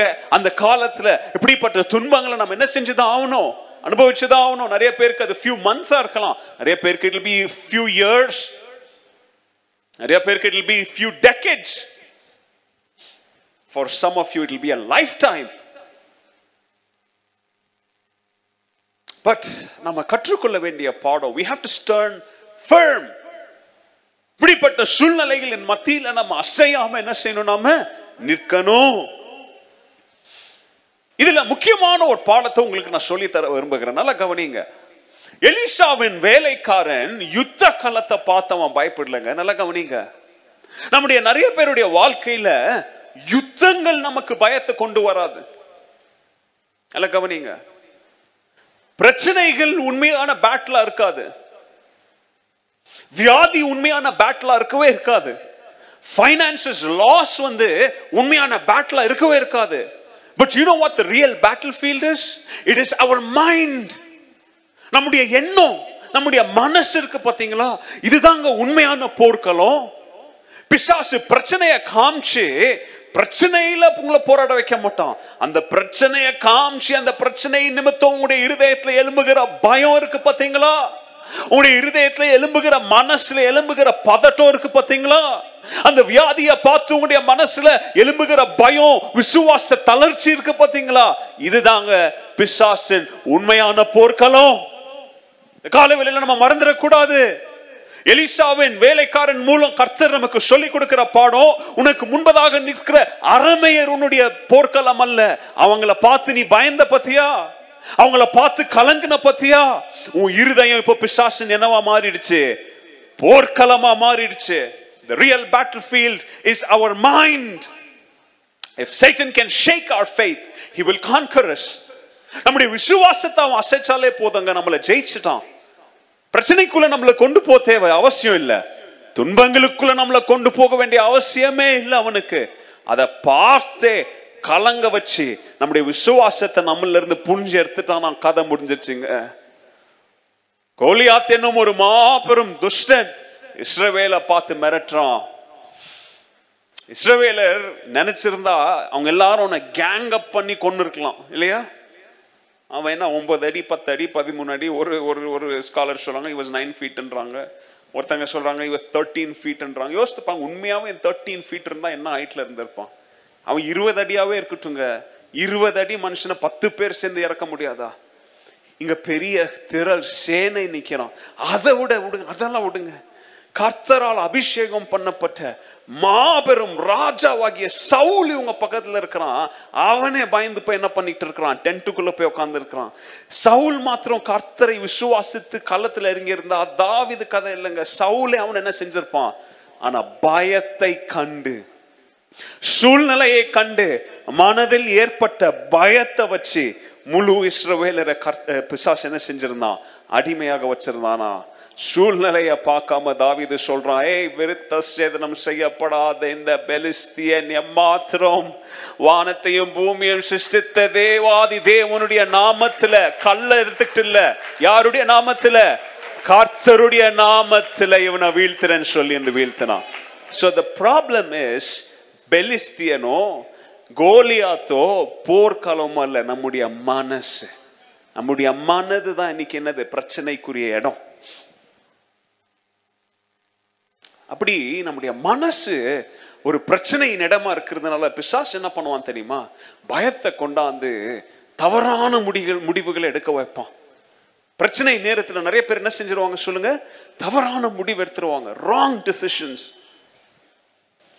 இன்னும் நிறைய பேர் என்ன செய்வாங்க தெரியுமா? தவறான முடிவுகளின் விளைவாக கர்த்தரை விட்டு தூரம் போயிடுவாங்க, விசுவாசத்தை விட்டு விலகிடுவாங்க, சபைக்கு வராம சபையை விட்டு தூரம் போயிடுவாங்க. கவனிங்க, இதெல்லாம் சாத்தானுடைய மாபெரும் வெப்பன். உங்களை சபையை விட்டு தூரம் கொண்டு போறது, உங்களுடைய விசுவாசத்தை விட்டு தூரம் கொண்டு போறது. பாருங்க, கர்த்தருடைய சபைக்கு வர முடியாம ஒரு மனுஷனுக்கு ஒரு காரணமே இருக்கவே கூடாது. பாஸ்டர் சொன்ன மாதிரி, ஒண்ணு நீ ஊரை விட்டு வெளில போயிருக்கணும், இல்ல படுத்த படுக்கையா வீட்டுல இல்ல, எங்க ஆஸ்பத்திரியில். இந்த ரெண்டு காரணத்தை தவிர வர ஒரு எந்த விசுவாசியும் சபைக்கு என்னால என்ன செய்ய முடியாது, வர முடியாதுன்னு காரணம் என்ன பண்ண முடியாது, சொல்லவே முடியாது. அப்படி சொல்றாங்க அப்படின்னா அதெல்லாம் பிசாசின் சூழ்ச்சி. என்னது பிசாசின் சொல்? நீங்க நான் சொல்றேன், நிறைய பேரை சந்திப்பீங்க பார்த்தீங்களா? இல்லைங்க எங்களுக்கு வேலை இருக்குங்க, இல்லைங்க எங்களுக்கு உடம்பு சரியில்லைங்க, சபையில வந்து உட்கார முடியாதுங்க அப்படின்னு சொல்லிட்டு ஊரெல்லாம் சுத்துவான். உங்களுக்கு இவ்வளோ நல்லா அருமையான உட்காரத்துக்கு பேக் ரெஸ்ட் வச்சு சீட் போட்டு கொடுத்தா, டூ வீலர்லையும் ஆட்டோலையும் குண்டும் குழியிலையும் போய் குதிச்சுட்டு வருவாங்க. அப்போல்லாம் இவங்களுக்கு சரீரத்தில் பலவீனம் இல்லை. கர்த்தருடைய சமூகத்தில் வந்து உட்காரும் போது என்னது, ஏதாச்சும் ஒன்று செய்யுங்க. இல்லை பிரதர் எங்களுக்கு உடம்பு சரியில்லை, எப்போ 2 வாரத்துக்கு முன்னாடி புக் பண்ணிடுவாங்க எங்களுக்கு உடம்பு சரியில்லைன்னு. இப்படி விசுவாசம் இருந்தால் நீ உடம்பு சரியாம தான் போகும். எங்க பிசாசு இப்படி உங்களுடைய மனசு. Remember this. இன்னைக்கு சபைக்காக, கர்த்தருக்காக, விசுவாசத்துக்காக ஏதோ செய்ய முடியாம ஏதோ தடை வருதா, நல்லா ஞாபகம் வச்சுக்காங்க. பிசாசு உங்களுடைய மனதை என்ன செஞ்சுட்டான்? ஆல்ரெடி அட்டாக் பண்ண ஆரம்பிச்சுட்டான். எனிவேஸ், இப்போ அதை பத்தி பேசினா நான் சைட் ட்ராக் ஆயிடுவேன். Will stick to the issue here. What are we going to do? இப்படி நம்முடைய மனசை அட்டாக் பண்ணி நம்மை சபையை விட்டு தூரம் கொண்டு போகும்போது, கர்த்தரை விட்டு தூரம் கொண்டு போகும்போது, நம்முடைய விசுவாசத்துல நீங்க நினைக்காதீங்க, எரியிற அக்கினி பக்கத்துல இருக்கிற வரைக்கும் தான் உங்களுக்கு என்னது, உங்களுடைய சரீரத்துக்கு இதமும் அந்த சூடு உங்களுக்கு கிடைக்கும். அதை விட்டு தூர போவ என் விசுவாசம் பலமுள்ளதா இருக்கும், நான் வீட்டுல இது முடியாதுங்க, முடியாது. கர்த்தருடைய பிள்ளைகளுடைய ஐக்கியத்தை விட்டு உங்களை தூர கொண்டு போவ விசுவாசம் உங்களை விட்டு என்ன போயிட்டு இருக்குதுன்னு அர்த்தம், உங்களை விட்டு தூரம் போயிட்டு இருக்குதுன்னு அர்த்தம். Do not give up and surrender. இந்த ஸ்பிரிட் போயிடும். என்னது? முயற்சியா எழும்பி நின்று யுத்தம் செய் அப்படின்ற மனசு பயத்தினால நிரப்பப்பட்ட என்ன செஞ்சிடும், உங்களை விட்டு போயிடும். அப்படின்னா என்ன அர்த்தம் தெரியுமா? பிரச்சனை வரும்போது சண்டையே போட மாட்டீங்க, என்ன பண்ணிடுவீங்க, விட்டு கொடுத்துருவீங்க. பிசாசின் சூழ்ச்சிகளுக்கு, பிசாசின் எல்லா விதமான சோதனைகளுக்கு விட்டு கொடுத்து பிசாசின் இடத்துல என்னவா மாறிடுவீங்க, தோற்று போனவனா மாறிடுவீங்க. பாருங்க, அவன் வந்து எலிசா கிட்ட வந்து என்ன அழுறான் பாருங்க, என்ன அழுறான் பாருங்க. அந்த வார்த்தை கவனிங்க. இங்கிலீஷ் பைபிள்ல பியூட்டிஃபுல்லா இருக்குது, தமிழ்ல எப்படி டிரான்ஸ்லேட் பண்ணிருக்காங்க தெரியல. What shall we do? என்னது? என்ன செய்வோம்? ப்ளூரல்ல என்னமோ இவங்க 2 பேர் பிரச்சனையை ஹேண்டில் பண்ண போற மாதிரி. இங்கிலீஷ்ல வீன் போட்டிருக்கு. என்னவோ இவங்க 2 பேர் யுத்தத்துல ஏதோ ஸ்ட்ராட்டஜி பிளான் பண்ணி அந்த பிளான் கெட்டு போன மாதிரியும், தன்னுடைய சுய பலத்துல பயம் எப்படி பேச வைக்குது பாருங்க. What are we going to do? Elisha என்ன பண்ண போறோம் நாம? He started focusing on his own strength. He starts focusing on his own abilities. What are we going to do? He shifts his focus from what? God. கூடவே தான இருக்கிறான். Elisha எத்தனை தடவை மாபெரும் அதிசயங்களை செஞ்சிருக்கிறாரு. இதே இஸ்ரவேலுக்கு எத்தனை நன்மைகளை செஞ்சிருக்கிறாரு. கூட இருந்து பார்த்தவன் இந்த நேரத்தில் எலிசா ஆண்டவர் என்ன சொல்றாருன்னு கேட்கல. என்ன சொல்றான்? நாம என்ன பண்ண போறோம்? What are we going to do? நம்முடைய வாழ்க்கையிலும் இன்னைக்கு நிறைய பேர் நம்ம பிரச்சனைகள் நேரத்துல இப்படிதாங்க பேசிக்கிட்டு இருக்கிறோம். ஐயோ என்ன பண்ண போறோம் தெரியலையே, என்ன பண்ண போறோம் தெரியலையே, என்ன பண்ண போறோம்னு சொல்லி உங்களையும் உங்களுடைய சூழ்நிலையும் உங்களுடைய மாம்சத்தையும் பார்க்காதீங்க. என்ன செய்ய போகிறார் அப்படின்றத பாருங்க. என்ன செய்ய பாப்போமா? பார்ட் நம்பர் 3 என்ன செய்தார்? பார்ட் நம்பர் 3 16, 17, 18, 19 பாத்தீங்கன்னா எலிஷா அவனுடைய வேலைக்காரனுக்கு பிரதி உத்தரமாக எலிஷா ஏம்பா எத்தனை பேர் இருக்கிறாங்க கேட்கல, ஏம்பா எந்த இடத்துல இருந்து எந்த இடத்து வரைக்கும் நிக்கிறாங்க கேட்கல, சுமார் எத்தனை குதிரைகள் இருக்கும் கேட்கல, சுமார் எத்தனை ரதங்கள் பார்க்கும் கேட்கல, சுமார் எத்தனை ராணுவ வீரர்கள் நிக்கிறாங்க கேட்கல. எலிஷாவின் வாயிலிருந்து வந்த முதல் வார்த்தை பயப்படாதே. என்ன சொல்றாரு? பயப்படாதே. Do not be afraid. கர்த்தர் இந்த காலவேளையில் நம்மளை பார்த்து சொல்றாரு, Do not be afraid. இது மனுஷன் சொன்னா நீங்க இதை டவுட் பண்ணலாம். மனுஷன் சொன்னா இது சூழ்நிலைக்கு ஏத்த மாதிரி இவன் சொல்றான் நீங்க நினைக்கலாம். கர்த்தர் நம்ம பார்த்து சொல்றார், Do not be afraid. நீங்க பயப்படாதீங்க சொல்லிட்டு பாருங்க என்ன சொல்றாரு. அவங்க இடத்துல இருக்கிறவர்களை காட்டிலும் எத்தனை பேர் இருக்கிறாங்க? இங்க 2 பேருங்க, 2 பேர் இருக்கிறாங்க. எலிசாவின் விசுவாச வார்த்தை பாருங்க. திரள் கூட்ட ஜனங்கள் வந்தாலும் அவங்கெல்லாம் யாரு? நார்மல் சிட்டிசன்ஸ் கிடையாது, அவங்கெல்லாம் போர் வீரன். எத்தனை பேர் அங்க பக்கத்துல இருந்தாலும் கவலைப்படாத. எலிசா சொல்றார், அவனில் இருக்கிறவனை காட்டிலும் நாம 2 பேர் இருக்கிறோம். நம்மில் இருக்கிறவர் வாயத்திலிருந்து சொல்லுங்க பெரியவர். கரங்களை தட்டி ஆண்டவருக்கு நன்றி செலுத்துங்க. இந்த காலவேளையில நம்முடைய சூழ்நிலையில டாக்டர்ஸ் இருக்கிறவங்க காட்டிலும், மெடிக்கல் கம்யூனிட்டியில் இருக்கிறவங்களை காட்டிலும், உலகத்துல பொலிட்டிக்கல் எந்த சூழ்நிலை இருக்கிறவனை காட்டிலும் நம்மோடு நம்மில் இருக்கிறவர் கர்த்தராகிய இயேசு கிறிஸ்து பெரியவர். ஹல்லேலூயா, ஹல்லேலூயா. வெளியில பத்தி எரிஞ்சிட்டு இருக்குதுங்க பிரச்சனை, வெளியில சூடா பிரச்சனை எரிஞ்சிட்டு இருக்குது.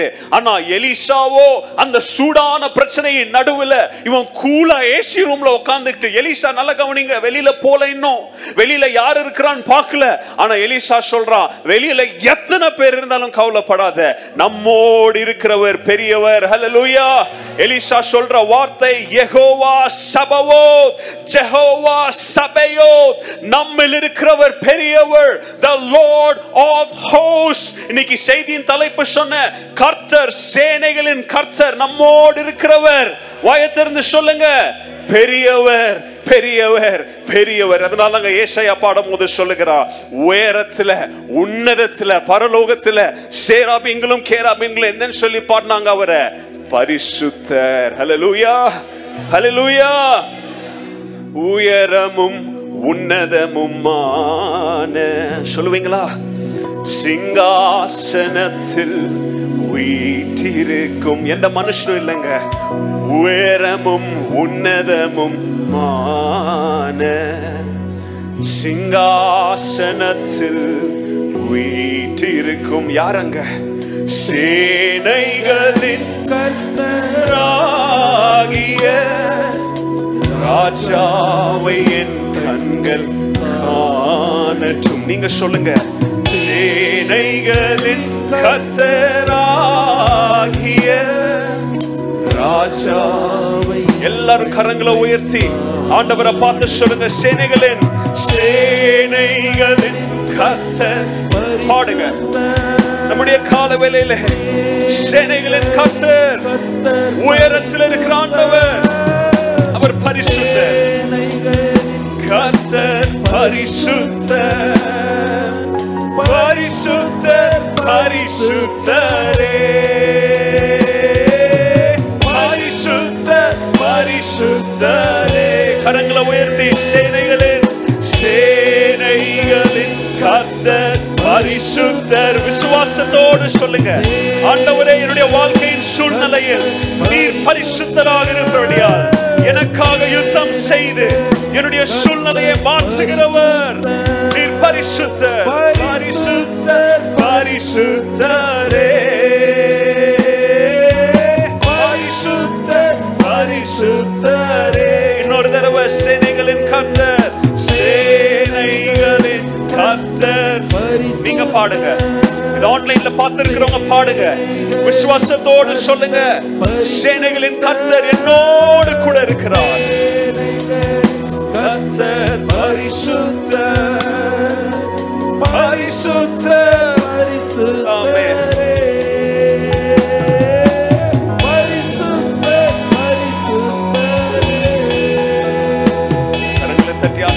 செலுத்துவீங்களா? சேனைகளின் கர்த்தர், அவர் பரிசுத்தர். ஆமென், ஆமென். எலிசா சொல்றான், Jehovah சபவோத், the Lord of hosts. பைபிள்ல 270 தடவைக்கும் மேல கர்த்தருடைய நாமம் Jehovah சபவோத், சபேயத். It is the name of God. சபேயத்னா என்ன அர்த்தம்? He is the God of armies. சேனைகளின் கர்த்தர். எந்த சேனையின் கர்த்தர் அவர்? சகல சேனைகளுக்கும் கர்த்தராக இருக்கிற யெகோவா சபவோத். இங்க எலிசா சொல்றான், ஏய் நீ பயப்படாத, யெகோவா சபவோத் நமக்காக யுத்தம் செய்வார். இந்த வானத்தையும் பூமியும் சிருஷ்டித்த இந்த அண்ட சராசரங்களுக்கும் இன்னும் அதிபதியா இருக்கிறவர் யெகோவா சபவோத். இந்த பூமிக்கு வெளியில இருக்கிற எல்லா கேலக்சில இருக்கிற ஸ்டார்ஸ், பிளானட்ஸ், மற்ற கேலக்சி, இதை எல்லாத்தையும் தன்னுடைய வார்த்தையால கட்டுப்படுத்தி வச்சிருக்கிறவர் Jehovah சபவோத். The armies of the earth. நீங்க நினைக்கிறீங்களா வெறும் galaxies, planets, mountains, seas, oceans இததான் ஆண்டவருடைய கட்டுப்பாடுல இருக்குதுன்னு நினைக்கிறீங்களா? மனுஷன், இந்த உலகத்தின் சாம்ராஜ்யங்கள், உலகத்துல காணப்பட்ட மிகப்பெரிய ராணுவங்கள் எல்லாம் கர்த்தருடைய வார்த்தையின் கட்டுப்பாட்டுல தாங்க இருக்குது. ஹல்லேலூயா. மிருக ஜீவன்கள் உலகத்தை ஒன்ஸ் ரூல் பண்ண சொல்றாங்க. டைனோசரஸ், அப்புறம் பெரிய பெரிய ராட்சச மிருகங்கள் எல்லாம் கர்த்தருடைய வார்த்தையின் கட்டுப்பாட்டுக்கு மீறி என்ன செய்யாது? நடவாது. ஹல்லேலூயா. இவ்வளவுங்க இந்த உலகத்துல நீங்க நைட்ல தூங்கும் போது உங்களை கடிச்சிட்டு போது பாத்தீங்களா ஒரு கொசு, அந்த மஸ்கிட்டோ கூட கர்த்தருடைய வார்த்தைக்கு வெளியாக எதையும் அதனால என்ன பண்ண முடியாது. பூமிக்குள்ள ஒளிஞ்சிட்டு இருக்கிற ஒரு மண் புழு கூட கர்த்தருடைய கட்டளைக்கு என்ன செஞ்சே ஆகணும். Jehovah சபவோத், the warrior God. அதோட அர்த்தம் எபிரேயர் சொல்லுவாங்க யெகோவா, அவங்க சொல்லுவாங்க ஜெகோவா, ஜெகோவான்னு சொல்றத யாவேன்னு சொல்லுவாங்க. யாவே சபவோத்னு சொன்னா என்ன அர்த்தம் தெரியுமா? எங்களுக்காக யுத்தம் செய்கிற தேவன், the warrior God, the commander of angel armies, the armies of the heavens. பழைய ஏற்பாடுல அநேக இடத்துல இதை நம்ம பார்க்கிறோம். சங்கீதக்காரன் இதை குறித்து பாடுகிறான். சங்கீதம் 44:9 வசனத்துல பாடுகிறான், என்னுடைய முற்புதாக்களாகிய இஸ்ரவேலருக்கு முன்பாக சென்று எத்தனையோ யுத்தங்களில் அவர்களுக்கு ஜெயம் தந்த யெகோவா சபவோத். யார் பாடுறா? சங்கீதக்காரன் பாடுகிறான். இஸ்ரவேலர் எகிப்தை விட்டு கானானுக்குள்ள வரும்போது, நல்ல கவனிங்க, எகிப்தை விட்டு எங்க வருவதற்கு முன்பதாக சரித்திரம் சொல்லுது கானானுக்கு வந்த பிறகு அவங்க அநேக யுத்தங்களை சந்திச்சாங்க. நல்ல கவனிங்க, அது இல்ல. பட் எகிப்தை விட்டு கானானுக்குள்ள வர்ற அந்த டிஸ்டன்ஸ்ல 31 தேசங்கள் அவங்களுக்கு விரோதமா எழும்பி வந்தாங்க. எத்தனை தேசங்கள்? 31 தேசங்களையும் ஜெயிக்க உதவி செய்தது யெகோவா சபவோத். அன்னால் ஜெபிக்கிற ஆண்டவரே, என்னுடைய ஜெபத்தை கேட்காம நீங்க போனீங்கன்னா, எனக்கு ஒரு பிள்ளை பாக்கியத்தை கொடுக்காம நீங்க போனீங்கன்னா அப்படின்னு சொல்லி ஆண்டவரிடத்துல மன்றாடி ஜெபிக்கிறா. 1 சாமுவேல் 1:11 வசனம். அவ உபயோகிக்கிற வார்த்தை என்ன தெரியுமா? ஆண்டவரே, சேனைகளின் கர்த்தர் தேவன் யெகோவா சபவோத், என்னுடைய மலட்டு குணம் என்கிற இந்த எதிரிக்கு விரோதமா நீர் என்ன செய்யுங்க? யுத்தம் செய்துங்க. தாவீது கோலியாத்தை சந்திக்கும் போது 1 சாமுவேல் 17:45 சொல்றான், I come against you in the name of the Almighty, the God of armies of Israel. இஸ்ரவேலின் சேனைகளின் கர்த்தர் யெகோவா சபவோத்துக்கு விரோதமா நீ என்ன செஞ்சிருக்கிற? பேசியிருக்கிற. The Lord of hosts.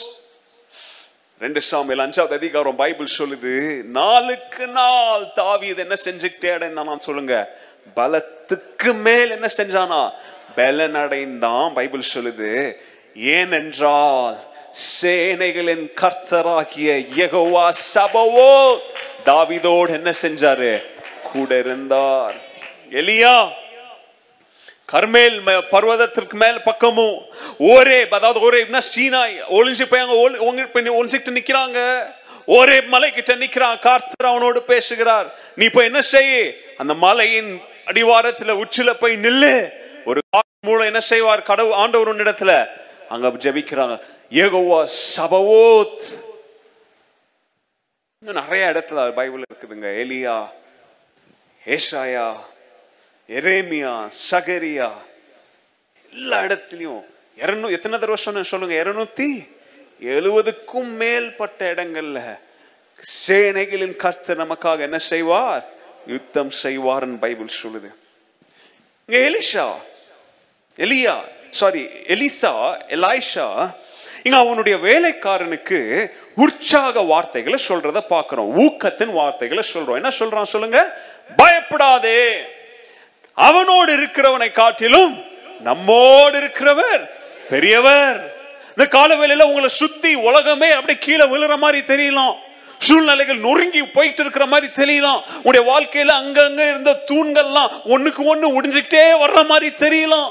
பிசாசின் காலு கீழே, எதிரிகளின் காலு கீழே நீங்க போட்டு மிதிக்கப்படுற மாதிரி தெரியலாம். ஆனா மறந்துடாதீங்க, கர்த்தர் சொல்றாரு, எதிரி காலு கீழே இருந்தாலும் நீ தூசியாங்க இல்ல, அவனை குத்துகிற ஒரு முள்ளா தான் என்ன செஞ்சிருக்கிறேன் நானு அங்க வைத்திருக்கிறேன் அப்படின்னு சொல்லி கர்த்தர் நம்மோடு பேசுகிறார். ஹல்லேலூயா. அதெல்லாம் கவனிங்க. கொஞ்சம் டிஃப்ரெண்டா உங்களுக்கு போதிக்கிறேன் நான் இந்த இடத்துல, லிட்டில் டிஃப்ரெண்ட்லி இந்த சிச்சுவேஷனை விட்டு. கவனிங்க, இங்க கொஞ்சம் நம்ம எலிஷாவுடைய வேலைக்காரனை கான்சென்ட்ரேட் பண்ணலாம். அவன் சூழ்நிலைய பார்த்தவன் என்ன பண்ணிட்டான் சொல்லுங்க, அவன் பயந்துட்டான். பயந்தவன் என்ன செஞ்சிருக்கலாம் தெரியுமா, இவன் கூட இருந்தா நம்ம வாழ்க்கை போயிடும். தேடி வந்திருக்கிறது யாரதான், இவன் கூட இருந்தா நம்மளும் என்ன செஞ்சிருவாங்க, பிடிச்சு கொண்டு போயிடுவாங்க. அதுவும் அராமியருக்கு சும்மாவாங்க, கண்ணை பிடுங்குவானுங்க, நாக்க விட்டுவானுங்க, இப்படியெல்லாம் பண்ணுவானுங்க. அவங்க இங்க இருந்தா நம்ம உயிரை காப்பாத்த நம்ம ஓடணும்னு சொல்லி அவன் என்ன பண்ணிருக்கலாம், அவன் ஓடி இருக்கலாங்க அவன். ஆனா அவன் வெளியில ஓடல, எங்க ஓடுறான், உள்ள ஓடுறான். நல்லா கவனிங்க, பிரச்சனைகளின் மத்தியில் விசுவாசம் உள்ளவர்களை தேடி ஓடுங்க. யாரை தேடி ஓடுங்க, விசுவாசத்துல உங்களை யார் பலப்படுத்த போறாங்களோ அவங்களை தேடி போங்க. பிரச்சனை நேரத்துல யார் உங்க விசுவாசத்தை கெடுக்கிறானோ அவனை தேடி என்ன செய்யாதீங்க, போகாதீங்க. உங்களுடைய பலூன் அப்படின்ற ஒரு சரீரத்திற்குள்ள விசுவாசத்தை யார் ஊதுறானோ, யார் உங்களுக்காக ஜெபிக்கிறாங்களோ, யார் விசுவாச வார்த்தைகளை சொல்லி உங்களை கட்டி எழுப்புறாங்களோ, நல்லா கவனிங்க, பிரச்சனை நேரத்துல அவங்களை தேடி என்ன செய்யுங்க, போங்க. It is important to surround yourself with people of faith when you are walking through troubles. உங்களுடைய வாழ்க்கையில பிரச்சனை நேரத்துல குறை சொல்றவன், பிரச்சனை பண்றவன், குறை கண்டுபிடிக்கிறவங்க, எப்பவுமே அவங்க வாழ்க்கையிலே துன்பம் துயரம் நிரம்பிக்கிறவனை சுத்தி போனீங்கன்னா, அவனை தேடி போனீங்கன்னா, அவன் வேதனை யாரை ஒட்டிக்கும், ஏற்கனவே வேதனையில போறீங்க. ஒருத்தனுக்கு கடன் பிரச்சனை, அவன் யாரை தேடி போறான் தெரியுமா, கடன்காரனை பார்த்து நாட்டை விட்டு நாட்டு தப்பிச்சு வந்தவங்க கிட்ட போய் எனக்கு ஹெல்ப் பண்ணுன்னு கேட்டா கதை எப்படி இருக்கும் இல்லையா? குடிக்கிறது கஞ்சோ கூலோ. ஆனா கடன் இல்லாம ஒருத்தன் ஏழையா வாழ்ந்தானா அவன்கிட்ட போய் எனக்காக ஜோம் பண்ணி எனக்கு ஆலோசனை கொடுன்னு சொன்னா, உன்னை பணக்காரனா மாத்த ஆலோசனை கொடுக்கலனாலும் கடன்காரன் எப்படி வாழாம இருக்கணும் அப்படின்ற ஆலோசனைகள் கர்த்தர் அவன் மூலமா உனக்கு என்ன பண்ணுவாங்க, தருவார். Listen, positive people will encourage you. Positive people will show you how to fight. And negative people will tell you to give up. Negative people will make you quit. பாதகமா இருக்கிறவன்கிட்ட போனா வாழ்க்கையை எப்படி தொலைக்கணும், எப்படி தோற்று போகணும்னு சொல்லி தருவான். எல்லாத்தையும் சாதகமா பார்க்கிறவங்க கிட்ட போனாதான் விசுவாசத்தை எப்படி பலப்படுத்தணும் அப்படின்னு சொல்லி உங்களுக்கு என்ன பண்ணி தருவாங்க, கற்றுத்தருவாங்க. பைபிள்ல பயப்படாதீங்க அப்படின்றது எத்தனை தடவைக்கு மேல இருக்கு சொல்லுங்க, யாருக்காவது தெரியுமா? ஃபர்ஸ்ட் சர்வீஸ்ல நிறைய பேர் சொல்லுவாங்க, கரெக்டா 365 தடவை. ஒரு நாளைக்கு ஒரு தடவை எடுத்தாலும் வருஷம் முழுசும் ஆண்டவர் உங்களுக்கு ரிப்பீட்டடா சொல்ற காரியம் என்ன தெரியுமா? பயப்படாதீங்க, பயப்படாதீங்க, பயப்படாதீங்க. எதை குறித்து என்ன செய்யாதீங்க, பயப்படாதீங்க. எலிஷா தன்னுடைய வேலைக்காரனுக்கு சொல்றான், ஏ பயப்படாதப்பா, வெளியில என்ன நடக்குதுன்னு சொல்லி நீ தான் பார்த்துட்டு வந்திருக்கிற, நான் பார்க்கல. ஆனாலும் நீ பயப்படாம இருக்கணும். ஏன்னா அவனிடத்தில் இருக்கிறவனை காட்டிலும் நம்ம 2 பேரிடத்துல இருக்கிறவன் யாரு? கர்த்தர், சேனைகளின் கர்த்தராக இருக்கிறதுனால அவர் பெரியவர். ஹல்லேலூயா. ஒரு ஆவிக்குரிய பார்வை வேணும். Lesson number 2, you have to offer words of encouragement, and to receive that you have to reach out for people who are filled with faith. Point number 2, when you reach people with faith, they will show you how to see with a spiritual vision. ஆவிக்குரிய பார்வை, ஆவிக்குரிய கண்ணோட்டம், ஆவிக்குரிய காட்சி, ஆவிக்குரிய தரிசன பார்வையில எப்படி பார்க்கணும் அப்படின்றத விசுவாசம் நிறைஞ்சவங்க தான் சொல்லி தருவாங்க. எலிஷா ஜெபிக்கிறான், ஆண்டவரே என்னுடைய வேலைக்காரனுடைய கண்ணை என்ன செய்யுங்க, கொஞ்சம் திறங்க ஆண்டவரே. என்ன ஜெபிக்கிறான் பாருங்க, என்னுடைய வேலைக்காரனுடைய கண்களை, மனக்கண்களை என்ன செய்யுங்க, திறந்து விடுங்க ஆண்டவரே.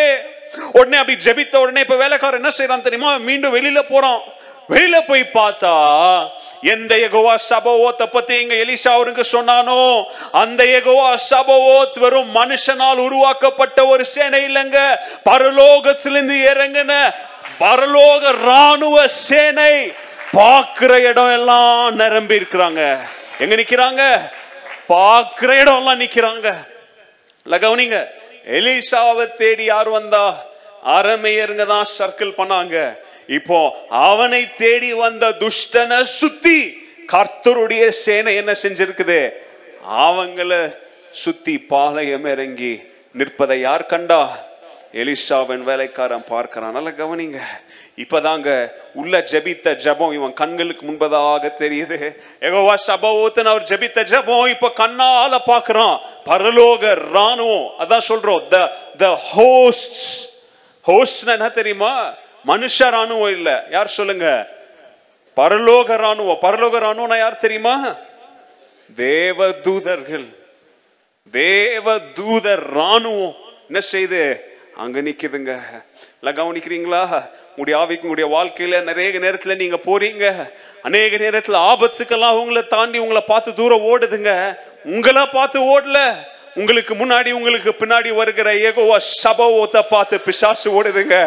ஒரு இடத்துல சொல்றாங்க, இங்கெல்லாம் பேய் இருக்குதுங்க, பிசாசு இருக்குதுங்க. கர்த்தருடைய பிள்ளை, நீ தைரியமா அங்க போலாம்.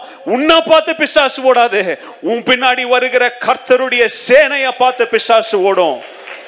விசுவாசம் இருக்கா உங்களுக்கு? கர்த்தருடைய பிள்ளைக்கு விசுவாசம் இருக்குதா? ஐயோ, அந்த ஊழியக்கார் ஜெபம் பண்ணா பிசாசெல்லாம் ஓட, ஊழியக்காரனால பிசாசு ஓடாது. ஐயோ, அந்த ஊழியக்கார் மாத்திரம் அவர் காட்சிப்படுத்தி இப்படி பண்ணார்னா அதெல்லாம் ஒன்னும் இல்லைங்க. அவங்களுக்கு பின்னாடி நிக்கிற யெகோவா சபவோத்தை பார்த்து தாங்க பிசாசு ஓடும். உங்களை பார்த்து ஓடாது, என்ன பார்த்து ஓடாது. சேனைகளின் கர்த்தரை பார்த்து தாங்க பிசாசு பயப்படும். ஹல்லேலூயா, ஹல்லேலூயா. As we face life's battles, it is easy to focus on the problems than the Lord. இந்த இடத்துல எலிஷா அவனுடைய ஊழியக்காரனுக்கு, அவனுடைய வேலைக்காரனுக்கு சொல்லி தரான், ஏன்பா பிரச்சனையை பார்க்காத, பிரச்சனைக்கு பின்னாடி நிக்கிற கர்த்தருடைய சேனை என்ன செய், நீ பாரு. கர்த்தர் என்ன செஞ்சார்? பாடம் நம்பர் 4, அதாவது பார்ட் நம்பர் 4, தோற்கடிக்கப்பட்ட எதிரி அப்படின்ற தலைப்புல என்ன நடந்துச்சுன்னு பார்ப்போம். The defeated enemy. மீண்டும் ரீகேப் பண்றேன். பார்ட் 1, பார்ட் 2, பார்ட் 3 என்னென்ன பார்த்தோம்? பார்ட் 1ல எதிரியின் தீய திட்டங்கள், the enemy's evil plansல என்ன நடந்துச்சுன்னு பார்த்தோம். ரெண்டாவது என்ன பார்த்தோம்?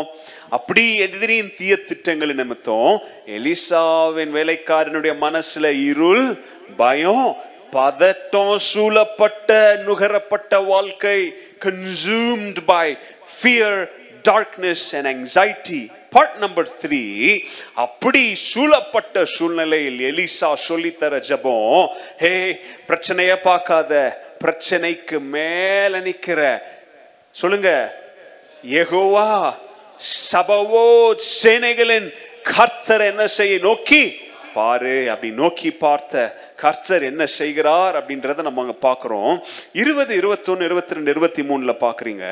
எலிஷா இப்போ இன்னொரு ஜெபம் செய்றார். என்ன ஜெபம் செய்றார்? ஆண்டவரே என் வேலைக்காரனுடைய கண்ணை திறங்கன்னு ஜெபித்த ஜெபத்தோடு சேர்த்து சொல்றார், ஆண்டவரே இந்த எதிரிங்களுடைய கண்ணெல்லாம் என்ன செஞ்சிருங்க, பார்வை எடுத்துருங்க.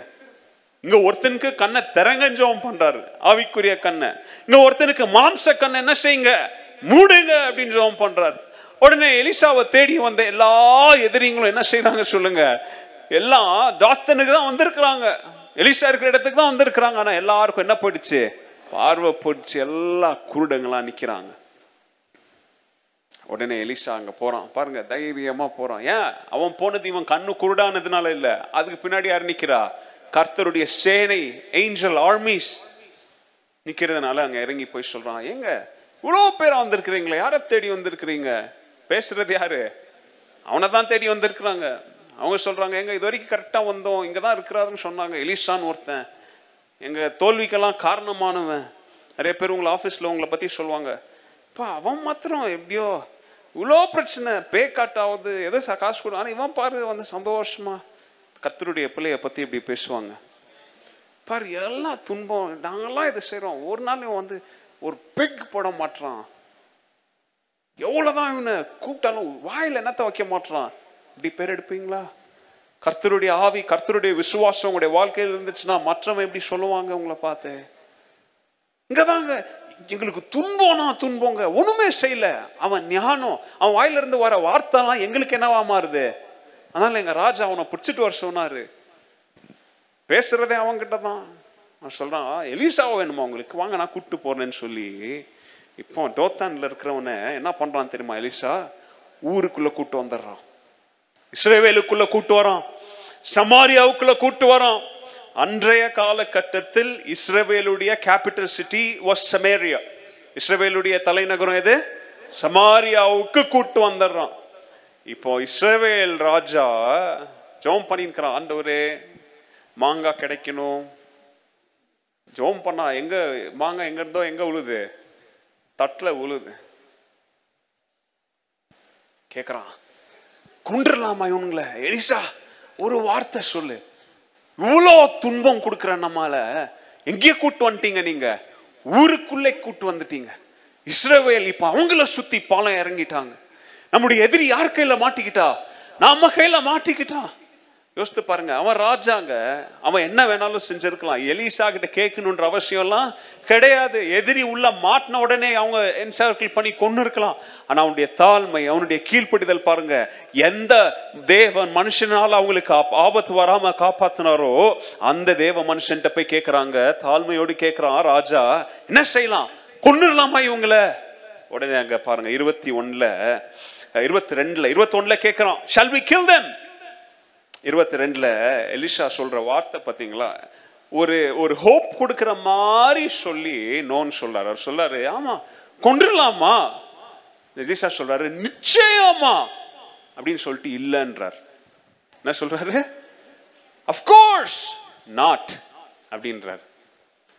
of course என்ற வார்த்தை கேட்டோன்னே எவ்வளவு சந்தோஷமா இருக்கும், பட்டயத்துல கை போயிருக்கும். of course ஒன்னே, அதுக்கப்புறம் நாட்னு ஒன்னே என்ன ஆயிடுச்சு? எலிசா கேட்கிறார், ஏன்பா தேவ பிள்ளைங்க நம்ம கிட்ட சிக்கின ஒரு போர்ல சிக்கின ஒரு எதிரியை இப்படிதான் நம்ம ட்ரீட் பண்ணுவோமா? அப்படிதான் ட்ரீட் பண்ணிருக்கணும். ஆக்சுவலி பிரிசனர்ஸ் ஆஃப் வார் என்ன பண்ணுவாங்க, இந்த தேசத்துல இருந்து அடுத்த தேசத்துல ஒருத்தன் மாட்டினானா அவனை கொட்டு வச்சு, இல்லையா, இந்தியாவில் இருக்கிற ஒரு ராணுவ வீரன் பாகிஸ்தான்ல மாட்டினா அவனை என்னென்ன கொடுமை பண்றாங்க இல்லையா? அப்படி இங்க ஒரு தேசமே மாட்டிக்கிச்சு, என்ன செஞ்சிருக்கணும் இவங்க அவங்கள. ஆனா எலிசா சொல்றாரு, அவனுக்கு நீ சாப்பிட என்ன கொடு, ஆகாரம் கொடு, அவன் தாகத்தை தீர்க்க என்ன கொடு, அவனுக்கு தண்ணீரை கொடுத்து அவனை ராஜா மாதிரி கவனிச்சு பெரிய ஃபீஸ்ட், பெரிய ஒரு ஆடு எல்லாத்தையும் வெட்டி அவனுக்கு சாப்பாடு கொடுத்து அவனை மீண்டும் எங்க அனுப்பிச்சு விடு, அவனுடைய ராஜா அவன் ஊருக்கு என்ன செஞ்சிடு, அனுப்பிச்சு விட்டுரு.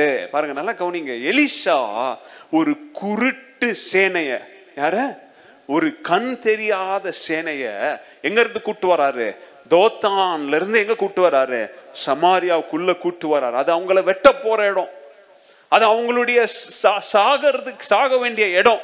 ஆனா அந்த இடத்துல அவர்களுடைய எதிரிகளை இவர்களுடைய கிருபையால் கர்த்தர் காப்பாற்றுகிறார். அநேக சூழ்நிலையில நம்முடைய வாழ்க்கையில நம்முடைய எதிரிகளை நாம வீழ்த்த வேண்டும் என்ற அவசியம் இல்லைங்க. நன்மையினால் கர்த்தர் நமக்கு அவர்களுக்கு கிருபை காட்டும்படியாக கர்த்தர் உதவி செய்வார். ஹல்லேலூயா. எல்லாத்துக்கும் ஆயத்தமா இருங்க. நம்முடைய எதிரியை ஏன் கொல்ல விடல, இவனை ஏன் சாகடிக்க விடல? இல்லைங்க, ஒரு சில விதத்துல நேரங்கள்ல கர்த்தர் கிருபைய காமிச்சு அவன் என்ன செய்ய, நீ வீழ்த்து அப்படின்ற ஆலோசனைகளை கர்த்தர் நமக்கு தருவார். ஹல்லேலூயா. எதிரி அவங்களால ஜெயிக்க முடியலையா? நீண்ட நாளா எதிரி நின்னுட்டே இருக்கிறானா? அன்பை காமிச்சு அவனை ஜெயிச்சிருங்க. கிருபைய காமிச்சு அவனை ஜெயிச்சிருங்க. மன்னிப்பு அப்படின்ற மன்னிக்கிற குணத்தை காமிச்சு என்ன செஞ்சிருங்க, அவனை ஜெயித்திருங்க. They came to conquer, but now they are blinded and humbled. The shame. யோசித்து பாருங்க, கையகால வெட்டி அனுப்பிச்சிருந்தாலும் அந்த அவமானத்துல அவன் என்ன செஞ்சிருப்பான், வாழ்ந்திருப்பான். இவன் அவனை எப்படி அனுப்பிச்சு விட்டுருக்கான் சொல்லுங்க? விருந்தாளி மாதிரி அவனை கவனிச்சு உணவு தந்து சாப்பிட ஆகாரம் தந்து பத்திரமா அவனை என்ன அனுப்பிச்சு விட்டுருக்கிறான், ஊருக்கு விட்டு வெளியில் அனுப்பி இருக்கிறான். இதை குறித்து நல்லா கவனிங்க. கொலோசியர் 2வது அதிகாரம் 13, 14, 15 அப்போஸ்தலனாகிய பவுல் என்ன சொல்றார் அப்படின்றத நம்ம பார்க்கலாம். Colossians chapter 2 verse. இதை ஒரு சில மாதங்களுக்கு முன்பதாக இதே வசனத்தை உங்களுக்கு நான் விவரித்து சொன்னேன். மீண்டும் சொல்றேன்.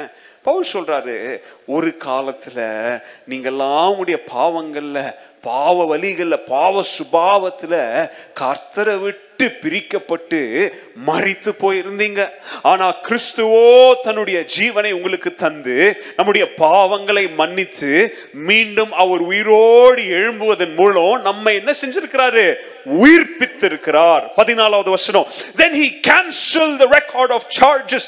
நம்மேல் இருந்த எல்லா குற்றங்களையும் அவர் அகற்றி அதை எடுத்து தன்மேல் சுமந்து கொண்டு சிலுவையில அறையப்படும் பொழுது நம்முடைய பாவங்களும் அவரோடு சேர்த்து என்ன செய்யப்பட்டாயிற்று, சிலுவையில அறையப்பட்டாயிற்று. 15. In this way, இதை செய்வதன் மூலம் கர்த்தர் இந்த உலகத்தில் இருக்கிற சகல வித அரசாட்சிகளை, அரசாங்கங்களை, அரசர்களை, பாவங்களை, பிசாசு எல்லாத்தையும் அவர் என்ன செஞ்சாராம் தெரியுமா? He publicly shamed them. அவர்களை என்ன செய்தாராம் அவரு? அதாவது இன்னும் புரியுற வார்த்தையில சொன்னா அவங்களை அவமானப்படுத்திட்டாருங்க.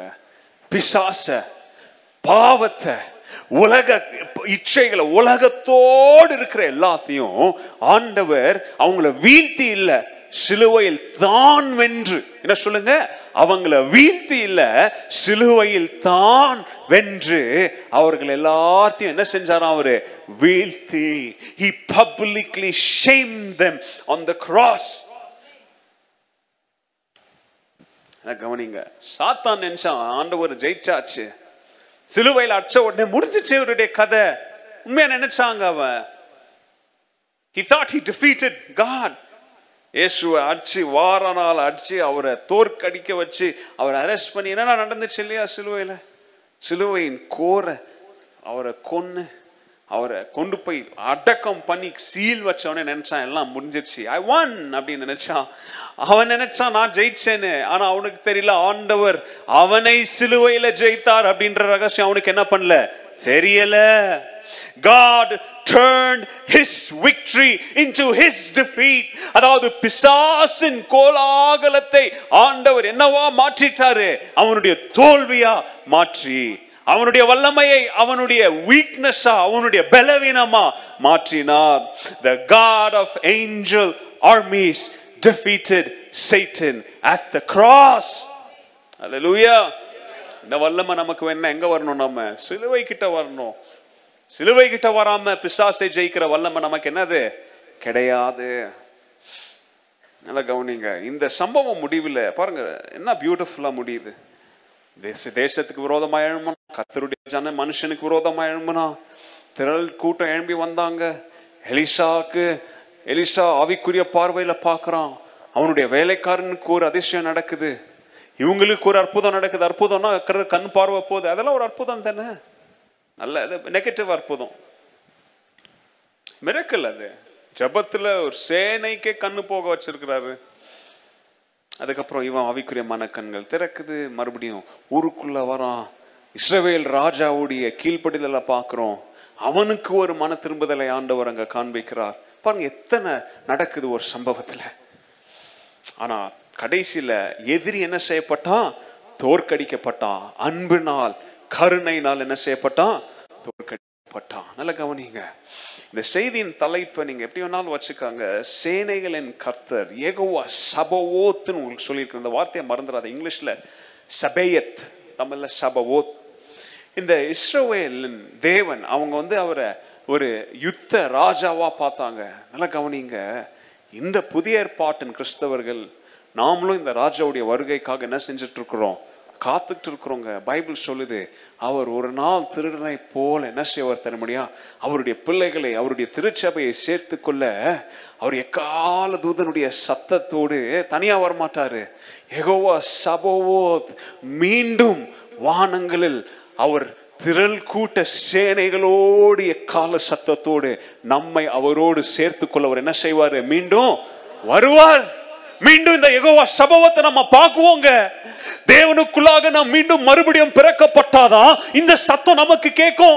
மற்றவனுக்கு இந்த சத்தம் கேட்காது. ஒருத்தன் பார்பர் ஷாப்ல உட்கார்ந்து ஒருத்தனுக்கு ஷேவ் பண்ணிட்டு இருக்குவான்.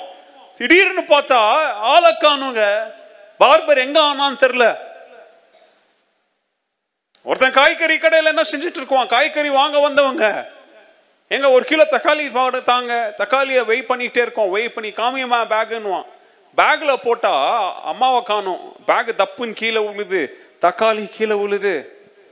கிளாஸ்ல டீச்சர் டீச் பண்ணிட்டு இருக்கிறாங்க.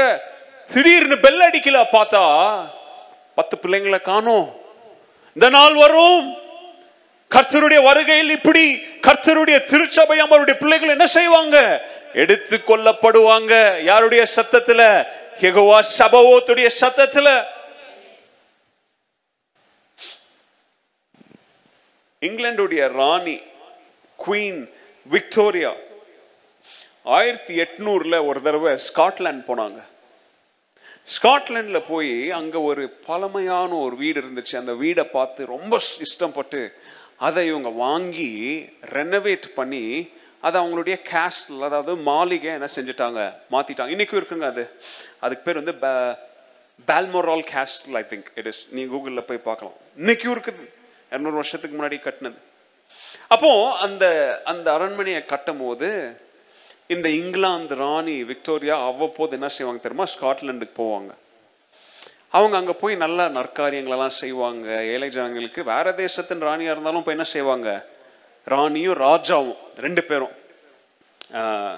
Prince Albert. அப்போ அவங்க போகும்போது சொல்லிட்டுலாம் போக மாட்டாங்க. என்ன பண்ணுவாங்க சொல்லுங்க? திடீர்னு போவாங்க. அப்போ இந்த ஸ்காட்லாண்டில் அந்த கிராம பகுதியில் இருக்கிற எல்லாருக்கும் ஒரு பழக்கம் ஏற்பட்டுச்சு. அவங்களுக்கு தெரிஞ்சிச்சு, அவ்வப்போது இந்த கிராமத்தை சந்திக்கிறது யாரு? இந்த ராணியும் ராஜாவும் என்ன பண்ணிக்கிட்டே இருக்கிறாங்க? வந்துக்கிட்டே இருக்கிறாங்க. இவங்க ராயல்ட்டி. அதனால இவங்க எப்போ வருவாங்க, என்னைக்கு வருவாங்கன்னு யாருக்கும் தெரியாததுனால அந்த ஸ்காட்டிஷ் பீப்புளுக்கு மத்தியில் ஒரு பழக்கம் உண்டாயிடுச்சு. என்ன தெரியுமா? அவங்களுடைய வீட்டில் ராஜாவும் ராணியும் உட்காரக்கூடிய அந்த சிங்காசனம் மாதிரி இருக்கிற ஒரு சேரை ஸ்காட்லாண்டில் இருக்கிற எல்லாருடைய வீட்டில் என்ன செஞ்சிருந்தாங்க? வாங்கி வச்சிருந்தாங்க. என்ன எதிர்பார்ப்புல? ராஜாவும் ராணியும் எப்போ வருவாங்கன்னு தெரியாது. ஆனால் அவங்க வந்தா எங்கள் வீட்டில் உட்கார்றதுக்கு அவர்களுக்கு என்ன இருக்கணும்? ஒரு சேர் இருக்கணும். ஸ்காட்லாண்ட் ஒரு வழக்கமாகவே மாறிடுச்சு. டெய்லி எல்லாரும் ஒருத்தரை பார்க்கும்போது எப்படி இருக்கிற, டீ குடிக்கிற, காஃபி குடிக்கிற பேசுறீங்க. ஆனால் எல்லாரும் மறக்காம ஒரு வார்த்தை சொல்லுவாங்க, perhaps she may come today. ராணியும் ராஜாவும் வரக்கூடிய நாள் இன்றா கூட இருக்கலாம் அப்படின்னு சொல்லி ஒருத்தர் சொல்லி என்ன பண்ணிட்டு இருந்தாங்க? அவங்க ஞாபகப்படுத்திக்கணும். நல்லா கவனிங்க. ஒரு உலக ராஜா ராணியை எப்போ வருவாங்க, எப்படி வருவாங்கன்னு தெரியல. ஆனா அதுக்கு ஒரு சிங்காசனத்தை வீட்டுல வாங்கி ஸ்காட்லாண்ட்ல ஒரு கிராம பகுதியில ஜனங்க ஆயத்தமா இருந்தா, யெகோவா சபவோத் என்கிற தேவன், நான் எந்த வானங்களால் எடுக்கப்பட்டனோ அதே வானங்களில் மீண்டும் வந்து நம்மை அவரோடு சேர்த்து கொள்ள வருவேன்னு வாக்கு பண்ணின தேவனுடைய வருகைக்காக நம்ம எப்படி காத்துட்டு இருக்கணுங்க? நம்முடைய வாழ்க்கையில் இருக்கிற பிரச்சனைகளுக்காக மாத்திரம் யுத்தம் செய்ய போகிற தேவன் அல்ல, மீண்டும் நம்மை தன்னோடு சேர்த்து கொள்ள யெகோவா தேவன் ராஜாதி ராஜனாக கர்த்தாதி கர்த்தராக மீண்டும் வரப்போகிற நாள் வெகு சமீபமா இருக்கிறது. எத்தனை பேருங்க அந்த ராஜாவின் வருகைக்காக ஆயத்தமா இருவீங்க? எழும்பி நின்று கண்களை மூடி நம்ம ஜெபிப்போமா? எல்லாரும் எழும்பி நின்று கண்களை மூடி நம்ம ஜெபிப்போம். இந்த காலவேளையில் ஆண்டவரே, நாங்க கேட்ட வார்த்தைக்காக நன்றி செலுத்துகிறோம். ஆண்டவரே, இந்த காலவேளையிலே நீர் ராஜாதி ராஜாவாக, கர்த்தாதி கர்த்தராக ஆண்டவரே, எங்களுடைய வாழ்க்கையில எங்களுடைய பிரச்சனைகளுக்காக யுத்தம் செய்கிற தேவனாக நீர் இருக்கிறீர். ஆண்டவரே, மாம்ச கண்களால் வெறும் நாங்க பிரச்சனைகளை மாத்திரம் தான் பார்க்கிறோம். பிரச்சனைகளுக்கு பின்னாடி யெகோவா சபோத் நீர் நிற்பதை என்னுடைய ஆவிக்குரிய கண்களால் இந்த காலவேளையிலே காண கர்த்தாவே எங்களோடு நீர் பேசினதற்காக உமக்கு நன்றி. நன்றி செலுத்த எத்தனை பேருங்க ஆயத்தமா இருக்கிறீங்க? கரங்களை தட்டி ஆண்டவருக்கு நன்றி செலுத்துங்க எல்லாரும். சேனைகளின் ஆண்டவர் இந்த காலவேளையில சொல்லுவோம், ஆண்டவரே எங்களுக்காக எல்லாத்தையும் நீர் காப்பாற்றுகிற தேவன். ஆண்டவரே, எங்களுடைய வாழ்க்கையில எந்த சேதமும் இல்லாம எங்களை காப்பாற்றி எங்களை உமக்காக நீர் சேர்த்து கொள்ளுகிற தேவனாக இருக்கிறீரே, உமக்கு நன்றி. ஆண்டவரே, எங்களுடைய வாழ்க்கையில நடக்கிற யுத்தங்களை நீங்க எங்களுக்காக செய்வீங்கன்னு சொல்றோங்க. எத்தனை கரங்களை தட்டி ஆண்டவருக்கு நன்றி செலுத்துங்க. நம்முடைய யுத்தங்களை கர்த்தர் நமக்காக யுத்தம் செய்து சகலத்தையும் வல்லமையான கரத்தினால நமக்கு ஜெயம் கொடுக்கிற தேவனுக்கு வாய் திறந்து சொல்லுங்க எல்லாரும். ஸ்தோத்திரம். நமக்கு ஜெயம் கொடுக்கிற தேவனுக்கு ஸ்தோத்திரம்.